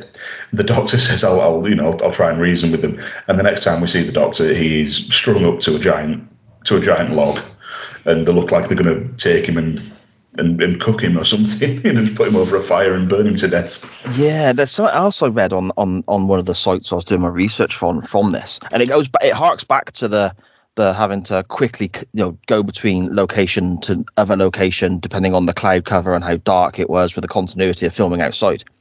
Apparently, this scene here where Colin Baker's tied up to the pole. I mean, you can see the pole sort of swaying and sort of, moving around as they're walking with it naturally because you've got a fully grown man tied to the middle of it. Apparently they had to have some kind of special rigging set up to support Colin Baker's back because of the way it would swing and bow. He was, in some discomfort. So this would mean Colin Baker getting onto that pole wouldn't be a quick process. They'd have to, tie him up and then put this special rigging on to support his lower back as he was hanging there as well. Because he's not a small fellow, is he? He's 6 foot plus and so on. So they had to do that. So it took quite a while. When they were filming this scene, or one of the times they were filming this scene, the weather changed.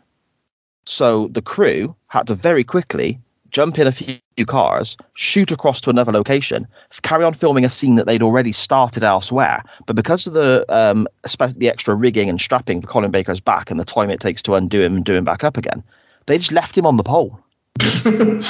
And according to certain members of the production team, Colin Baker was just left hanging there for around 30 minutes. So they finished this other scene before coming back to him. And there's Doctor Who just hanging upside down, effectively, in the woods, waiting for his film crew to return. Oh my God. Imagine someone had taken the dog out for a walk and just stumbled on that scene. And there's Colin Baker in his bright yellow trousers.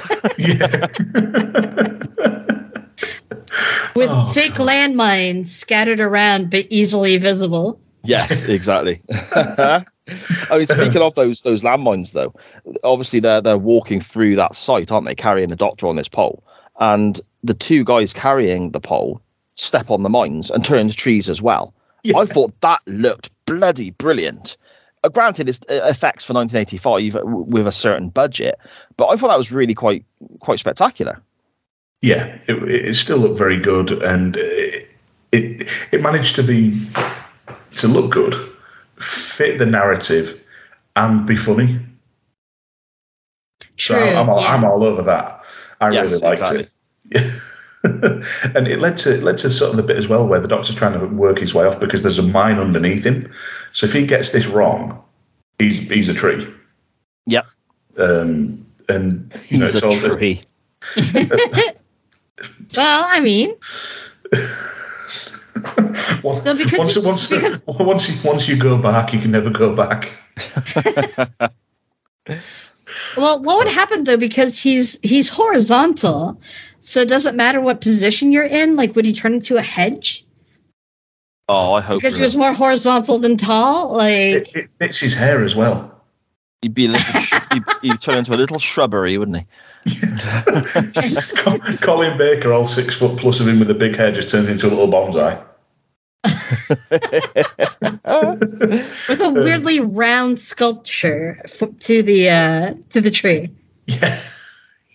Much like his hair. Yeah.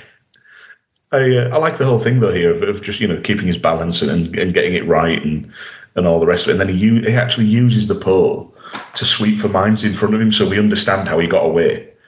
Like, just that little touch was really good. There's so much in this episode that goes unexplained, or it's just I'll tell you later or stuff like that. But to see him actually using the pole as a minesweeper effectively, brilliant. Just a little thing. It takes a fraction of a second, and we're caught up. We know how he gets there. Yeah, well, it makes sense, doesn't it? Yeah, and like you said, it's very show don't tell. Yeah. Yeah, and while all this is going on, the Master is trying to apologise to Perry and trying to manipulate her and blame the Rani, and the Rani's telling him to stop grovelling because no one will believe he's got a conscience. And then she gets the pendant off the Master because he tried to hypnotise her, and the Rani laughs and starts choking. Then the next time, because this is all interspersed, it's back and forth, but again, very Kevin Dunning. Perry's yelling at the Rani, telling her to stand still, but the Master's then saying she needs the tablet for her lungs or she'll have a seizure. He's seen it, and I've just got in my notes, fucking liar. Perry says to get the tablet, but no tricks, and Rani throws dust at her that makes her pass out. And then the next time we see the Doctor. So that was it. The Rani and the Master are moving through the mines, and the Master stops and says, "Wait! I refuse to run away and let that crack-brained freak win again." Oh my god! like for a guy who's so verbose, that feels almost vulgar. Yeah. Right. Yeah, but the Rani's saying, "Well, then stay, but without me." And he's saying he's trying to appeal to her pride, and she says, "I'm a scientist. I've calculated the odds, and basically, I'm leaving." And he calls. It's almost like, how we would summarise what certain characters say, and we would put our own spin on it, and try and make a joke out of it. The Rani actually says a line here that sounds like we have provided her that line. She literally turns to the Master, and I quote word for word, "Give me the brain fluid. I'm off." Yeah. But that was after the Master called her an intellectual microbe and slaved to a computer, saying that the Doctor will be back, he won't abandon the girl. And you're right, she says, "You'll never learn, will you? Giving me the brain fluid, I'm off." Yeah, exactly. And the Master just looks at her and says, "When I'm ready and not before." It's like, oh, for fuck's sake. I do love the insignificant microbe. It feels like the first one that fits, but wasn't overly over the top theatrical style, like he's been doing most of the episode. It felt like he was just, okay, now I'm actually annoyed and pissed. You have actually annoyed me, you insignificant microbe. It just that felt right for the Master to say there. Yeah, he actually calls her an intellectual microbe. I'm sorry, yes, intellectual. But either way, intellectual or insignificant, it works just the same. It's just the delivery and the tone, because he's very short and just, like you say, just conveying that he's pissed off. The Doctor finds Perry, and she catches him up about the Rani and the tablets, and they hear movement, and the Doctor says, "Typical, he's decided to stand and fight. Why couldn't he just leave?" And it's just like the Doctor almost knew that had happened and wanted to give the Master and the Rani a chance to escape, because he doesn't want to get into confrontation in case he has to kill them.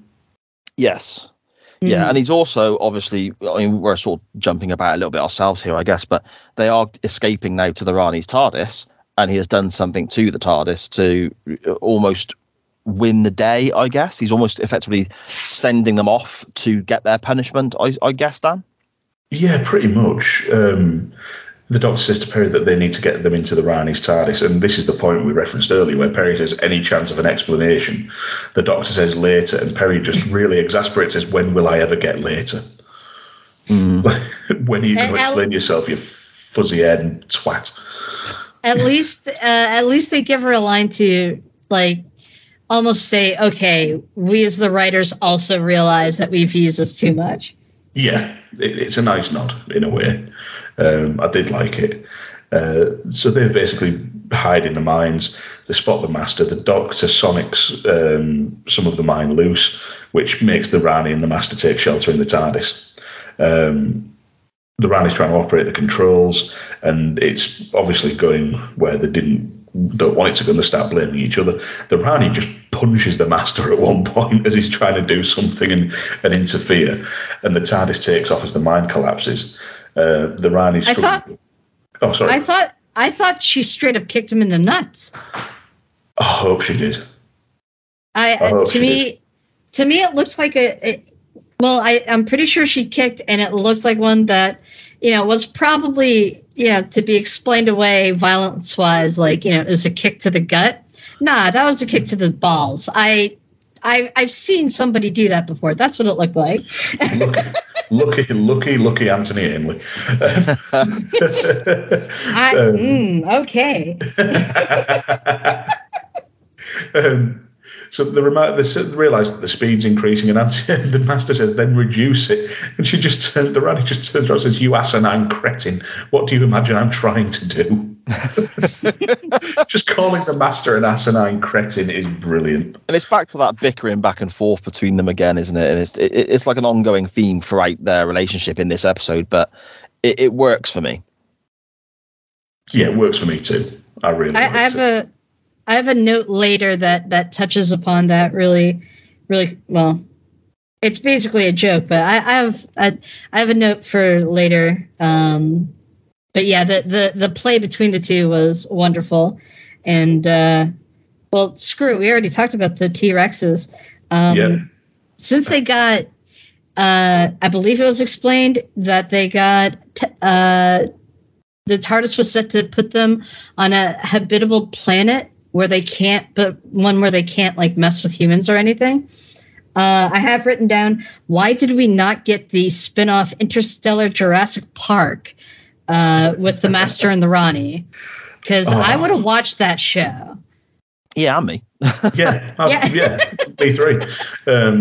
It's so ridiculous because we get the explanation from the Doctor as him and Perry escape the mine, saying that he's rigged the Rani's TARDIS to take them at least out of the Milky Way, or probably beyond the reach of most galaxies. Conditions are very primitive in the outer reaches of the universe, and it's not conducive to a harmonious relationship. So he's relying on them not being able to get along, and therefore not be able to fix the TARDIS. But what's happening is they're going so fast, and because the acceleration time's acting in a very odd way, and there's a bit of time spillage. So one of the dinosaurs start growing and growling, and it just feels so over the top and so unnecessary. But again, for the implications of that, and the Master and the Rani having to open a Jurassic Park on the outer edges, in like a space, like something like Firefly, where it's like space but cowboys, and they've got to set up Jurassic Park. I want this. I want this on my streaming service right now. I need Nathan Fillion. Just rocking up with the Firefly crew just to see Jurassic Park. So many nerds would need to change their pants after seeing that. Yeah. He would. Yeah. But no, come on, if Doctor Who and Firefly ever crossed over, it would be responsible for several 100,000 hospitalizations. I have so many words about Firefly that are not inappropriate for this podcast, but there's a lot of attractive people on that show, and I'll just leave it at that. Yes, because otherwise you'll set me off, and then I'll have to edit another 7 hours of content. Yeah. I've really written off the rest of the week, I think. Did you know that when I came on, it was going to be the nightmare editing episode? Like, I do apologize for that, but I also kind of saw it's coming. No, don't you worry about that at all. I didn't know, but I really hoped. I mean, half of my Twitter is, this bit's going to get cut. Half of my Twitter is me making jokes about sucking dicks. So, I mean, it's kind of what I was expecting. I've been trying to stay calm. Yeah, that's not getting cut. That's staying in. Yeah. Oh, well, okay. In fact, if anything, that has to be added to your outro as we look to wrap up. Remember, at official AB_POS. AB we'll get there. We'll get to the outro. Just to wrap up the episode then, Doctor and Perry walk back to the mining camp. She walks off to make the sleeping draft. The Doctor picked Master's pocket and asked Perry to take the file to Ravensworth. She's got the brain fluid. And Perry just goes, I'd like to remind you of something you don't have, the TARDIS. And because the plot needed it, Stevenson and Ravensworth have the TARDIS, and they're speculating on what the hell it is. Ravensworth asks Stevenson if he's ever tried asking the Doctor a question, and they both just sort of laugh to each other. And they come in, gives Ravensworth the sleeping draft, and Perry says, haven't you got any questions? And he's just like, there wouldn't be any point. I'm not going to understand. I either won't get an answer or I won't understand the answer. Stevenson asks the Doctor for help with a valve and a piece of the engine. The Doctor sort of really struggles internally for a moment with wanting to nerd out with George Stevenson, but also not wanting to interfere with history. He says, and he turns around, and Perry is all of us at this point, because he says he'll find the solution, and when he does, his invention will take off like a rocket. Yes. Yeah, Stevenson's rocket. And Perry, they show Perry rolling her eyes and saying those puns get worse. And Colin Bix says, really, I thought they were improving. And the episode ends with Ravensworth asking what they do in the TARDIS, and the Doctor just turns around and says, we argue mainly. And the TARDIS dematerializes, and that's that. I loved that last line, or really that last segment between Perry and the Doctor, where it's just like, if you need to know what their relationship is, here it is. Like, straight up distilled down in 30 seconds or so. But that argue mainly line was so great. Yeah. Yeah, it's almost poking fun at those who complain about the constant bickering that the show had at this time, isn't it? It's good. I loved it. It's a nice little meta sort of joke, and it really works. You know, so many of those can go so wrong and come across as just a bit crap, but I thought that was really good. So overall, then we'll go to the Colin Baker superfan first. AB, your first time viewing Mark of the Rani. What did you make of it? Yes. Well, I remember as I was watching it, because I got an invite to play video games with my girlfriend, and she messaged me saying, so how's it going watching the Doctor Who? And I was like, well, to be fair, it is not Colin Baker's worst episode. It is not Colin Baker's best episode. But it's not his worst. I think you already reviewed his worst in the Twin Dilemma, if you were going to ask my opinion. We haven't done the Twin Dilemma yet. We've done Attack of the Cybermen and Vengeance on Varos. And I absolutely hated Attack of the Cybermen, but really liked Vengeance on Varos. So with those two as my only sort of points of reference, I think I'm going to be along the same line of thinking as you, in that it falls somewhere between the two, but more to the positive side than the negative. Agreed. And by the way, Vengeance on Varos is his best serial, so you do have the high watermark for Colin Baker.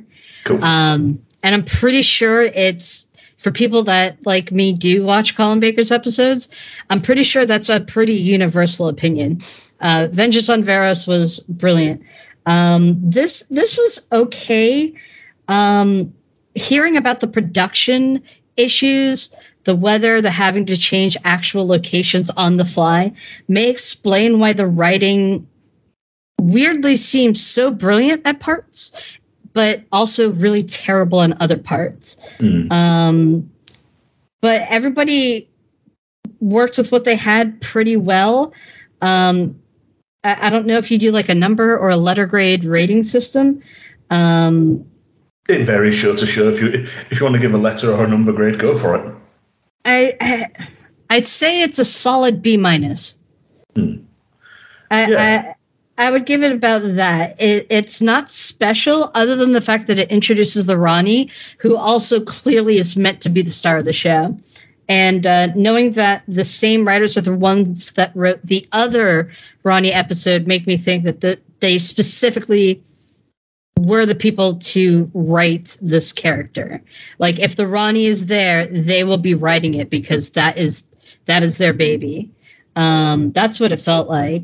Not that I'm complaining, because the actress was brilliant and is also gorgeous, and the Rani's personality was perfect for what it needed to be. And I just don't get why we didn't get that Jurassic Park spin-off with the Master and the Rani. Oh, brilliant. I'm just going to jump in ahead of side, because if we're going to attach a grade rating to this, I think I'd be along the same lines as you, either a B- or a C+. I think when this is good, it's really good. Like, the Rani's fantastic. The relationship between the Rani and the Master is very entertaining. This is one of the better examples we've seen on the show so far of the Doctor and Perry's relationship being a bit more fleshed out and making a bit more sense, because I'll be honest, in that first episode we looked at, it came across as borderline abusive at times. You're not wrong. You're not wrong. It's one of those where it's good, it's very good. Where it's bad, it's not great, but it was still entertaining, and I liked some of the sillier aspects. It was charming silly, not roll your eyes and think, what the hell am I watching silly. Yeah. What did you make of it, Si? I think that's a really good way of summing it up, about being charming silly, because there's quite a bit of this that's pretty bloody daft. Tree Luke. Tree Luke. Sentient Tree Luke.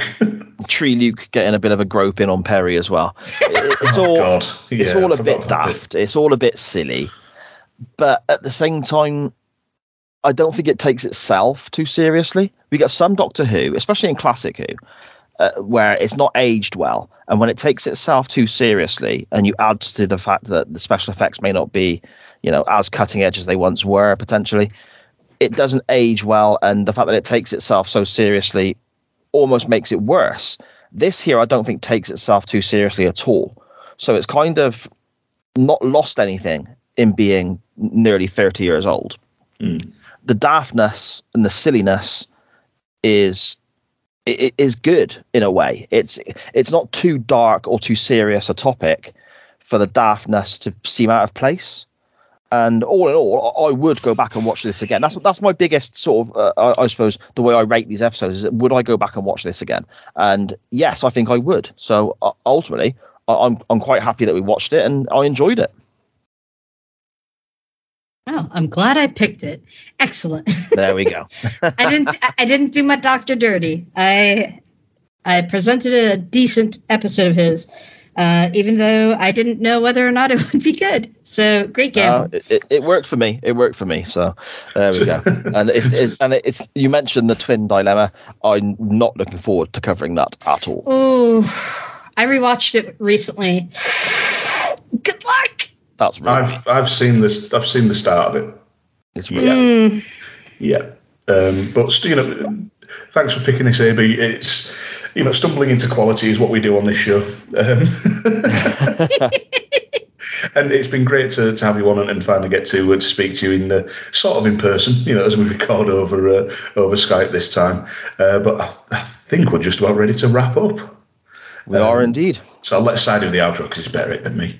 Oh, I don't know about that. Okay, first of all, AB, whereabouts can people find you online? Okay, so my personal stuff would be mostly I'm still on Twitter until Elon Musk runs it into the ground. So I'm at official AB_POS for positive. So official AB_pause. AB positive 03 is my Twitch username. I stream on Twitch, so twitch.tv/AB positive 03. And then finally, also twitch.tv/here's_Casper, HERES_Casper, like the ghost. That is my friend who does the weekly wrestling stream that I am the play-by-play announcer for. And basically that's kind of where I live online right now. And thank you again for having me. It has been a massive pleasure. No, it's honestly, the pleasure's all ours. It's been fantastic. It's been great talking to you about Colin Baker and this crazy, insane cereal where he puts dog poo on his face. Dan, whereabouts can people find you, my friend? Oh, well, when I'm not talking about a time traveling alien putting canine excrement on his face, you can find me on Twitter at DanGriffin21, usually tweeting about wrestling that's a minimum 6 weeks out of date or movies that are 25 years out of date. If you want to hear me a bit more of me talking bollocks, you can hear me on Unbooking the Territory with UTT Rob, where we look at the first and last of professional wrestling. Everything from the first or last episodes of TV shows like, NXT, WCW, or all of this stuff, to episodes of Baywatch that just happen to feature wrestlers. We do cover everything. We also have a side project, Unbooking the Tankatory, where we go through the life and times and the trials and tribulations of legitimately the hardest man who ever lived, David Tank Abbott, and his career in WCW. It started out as just like a fun little thing and really took on a life of its own as we ended up now that we're into 2000. Turns out that period of wrestling was actually quite good. So I feel about that period of wrestling the way that AB feels about Colin Baker. But come along, it's a good laugh. We have a beer, we talk some shit and just enjoy good wrestling or enjoy taking the piss out of the bad. You can find both of those on Twitter at UTT Podcast and at UTT Tank, respectively. Awesome stuff. Always brilliant to listen to as well. Entertains me, and I can be quite difficult to entertain sometimes, so I do enjoy laughing along with you, Rob, and the people you have on the shows there. With regards to myself and the show here, there are two places that I suppose are the main you want to be following. First of all, we'll look at the network that carries this show, SJP World Media, and that's on Facebook and Twitter. At SJP World Media there, and you can get obviously this show. And if you're into your time travel sci-fi wibbly wobbly goodness, we also have a show that covers Quantum Leap episode by episode, The Waiting Room, which will be returning again very, very, very soon. And all sorts of other stuff as well. Modern day wrestling being covered by Mr. Benny Mac and the wonderful trio from Ohio, doing regularly scheduled hostilities for us there. If nostalgia when it comes to your wrestling is more your thing, then you can check out Nitro Nights, where I and Scottish Danny are looking back on WCW one show at a time, as well as NXT Rise and Fall, where myself and the King Joshua Goodwin, the UK-based independent wrestler, are looking back on the black and gold era of NXT one show at a time. And we also have Chain Wrestling live on a Monday night on YouTube, Twitch, and in our Facebook group, and also out on a Wednesday in the podcast version. So that's the network there at SJP World Media. Chuck it a follow, subscribe on all your podcast players, leave us a big fat glowing review because we're fucking awesome. But most importantly, you can follow this show on Facebook and Twitter at the Doctor Who Pod, and that's at the DRWHOPOD at the Doctor Who Pod. Dan, I will speak to you again very soon, my friend, with whatever it is we're looking at covering next week. We can figure it out during the week because our schedule I already is all over the place. Oh, okay. I already know. It's the bits in between this one because we're recording out of order. It's all gone a bit Pete Tong. But after this, we are going back to 1964 and William Hartnell, and we will be covering my pick, which was Edge of Destruction. Ah, wonderful stuff. Wonderful stuff. I will speak to you next week then for some William Hartnell black and white goodness. AB, fantastic to finally get to speak to you properly rather than just via, typing stuff into my phone and so on. Hopefully we will do this again sometime and get you on this show and maybe some others to talk some wrestling. I would absolutely love either or both. I am a massive nerd about three things: the history of video games, the history of Doctor Who, and the history of wrestling. So kind of hitting at least 2 out of 3 on that one. Fantastic stuff. And there we go then. I suppose all that's left for me to say is, again, Dan, thank you. AB, thank you. It's been a blast. And to everyone else, as always, thank you for listening. I still can't believe he did dog shit blackface.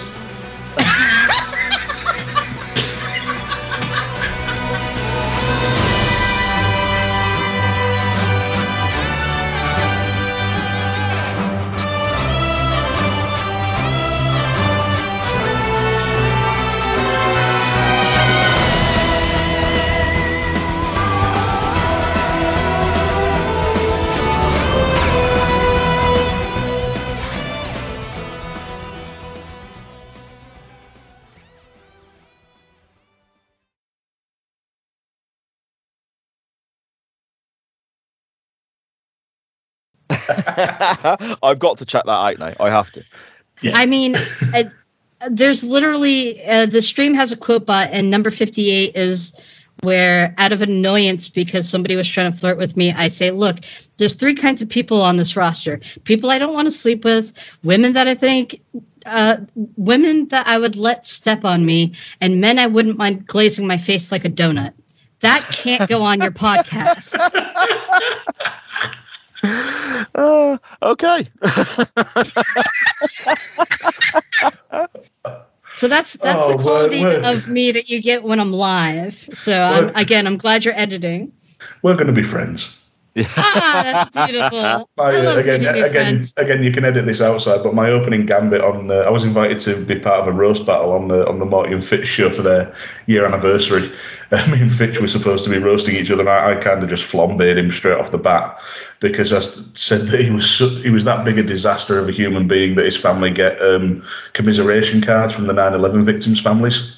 Oh Jesus! I was told there were no limits. Yeah, if there's no limits, that is, you can't really say it too soon anymore. It's been a few. Yeah. It's been a hot minute.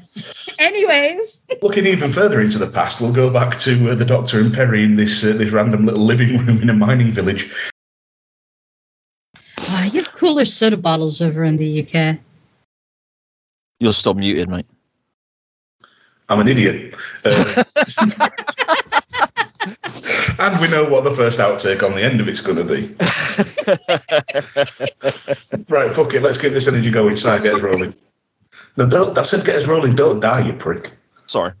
Okay.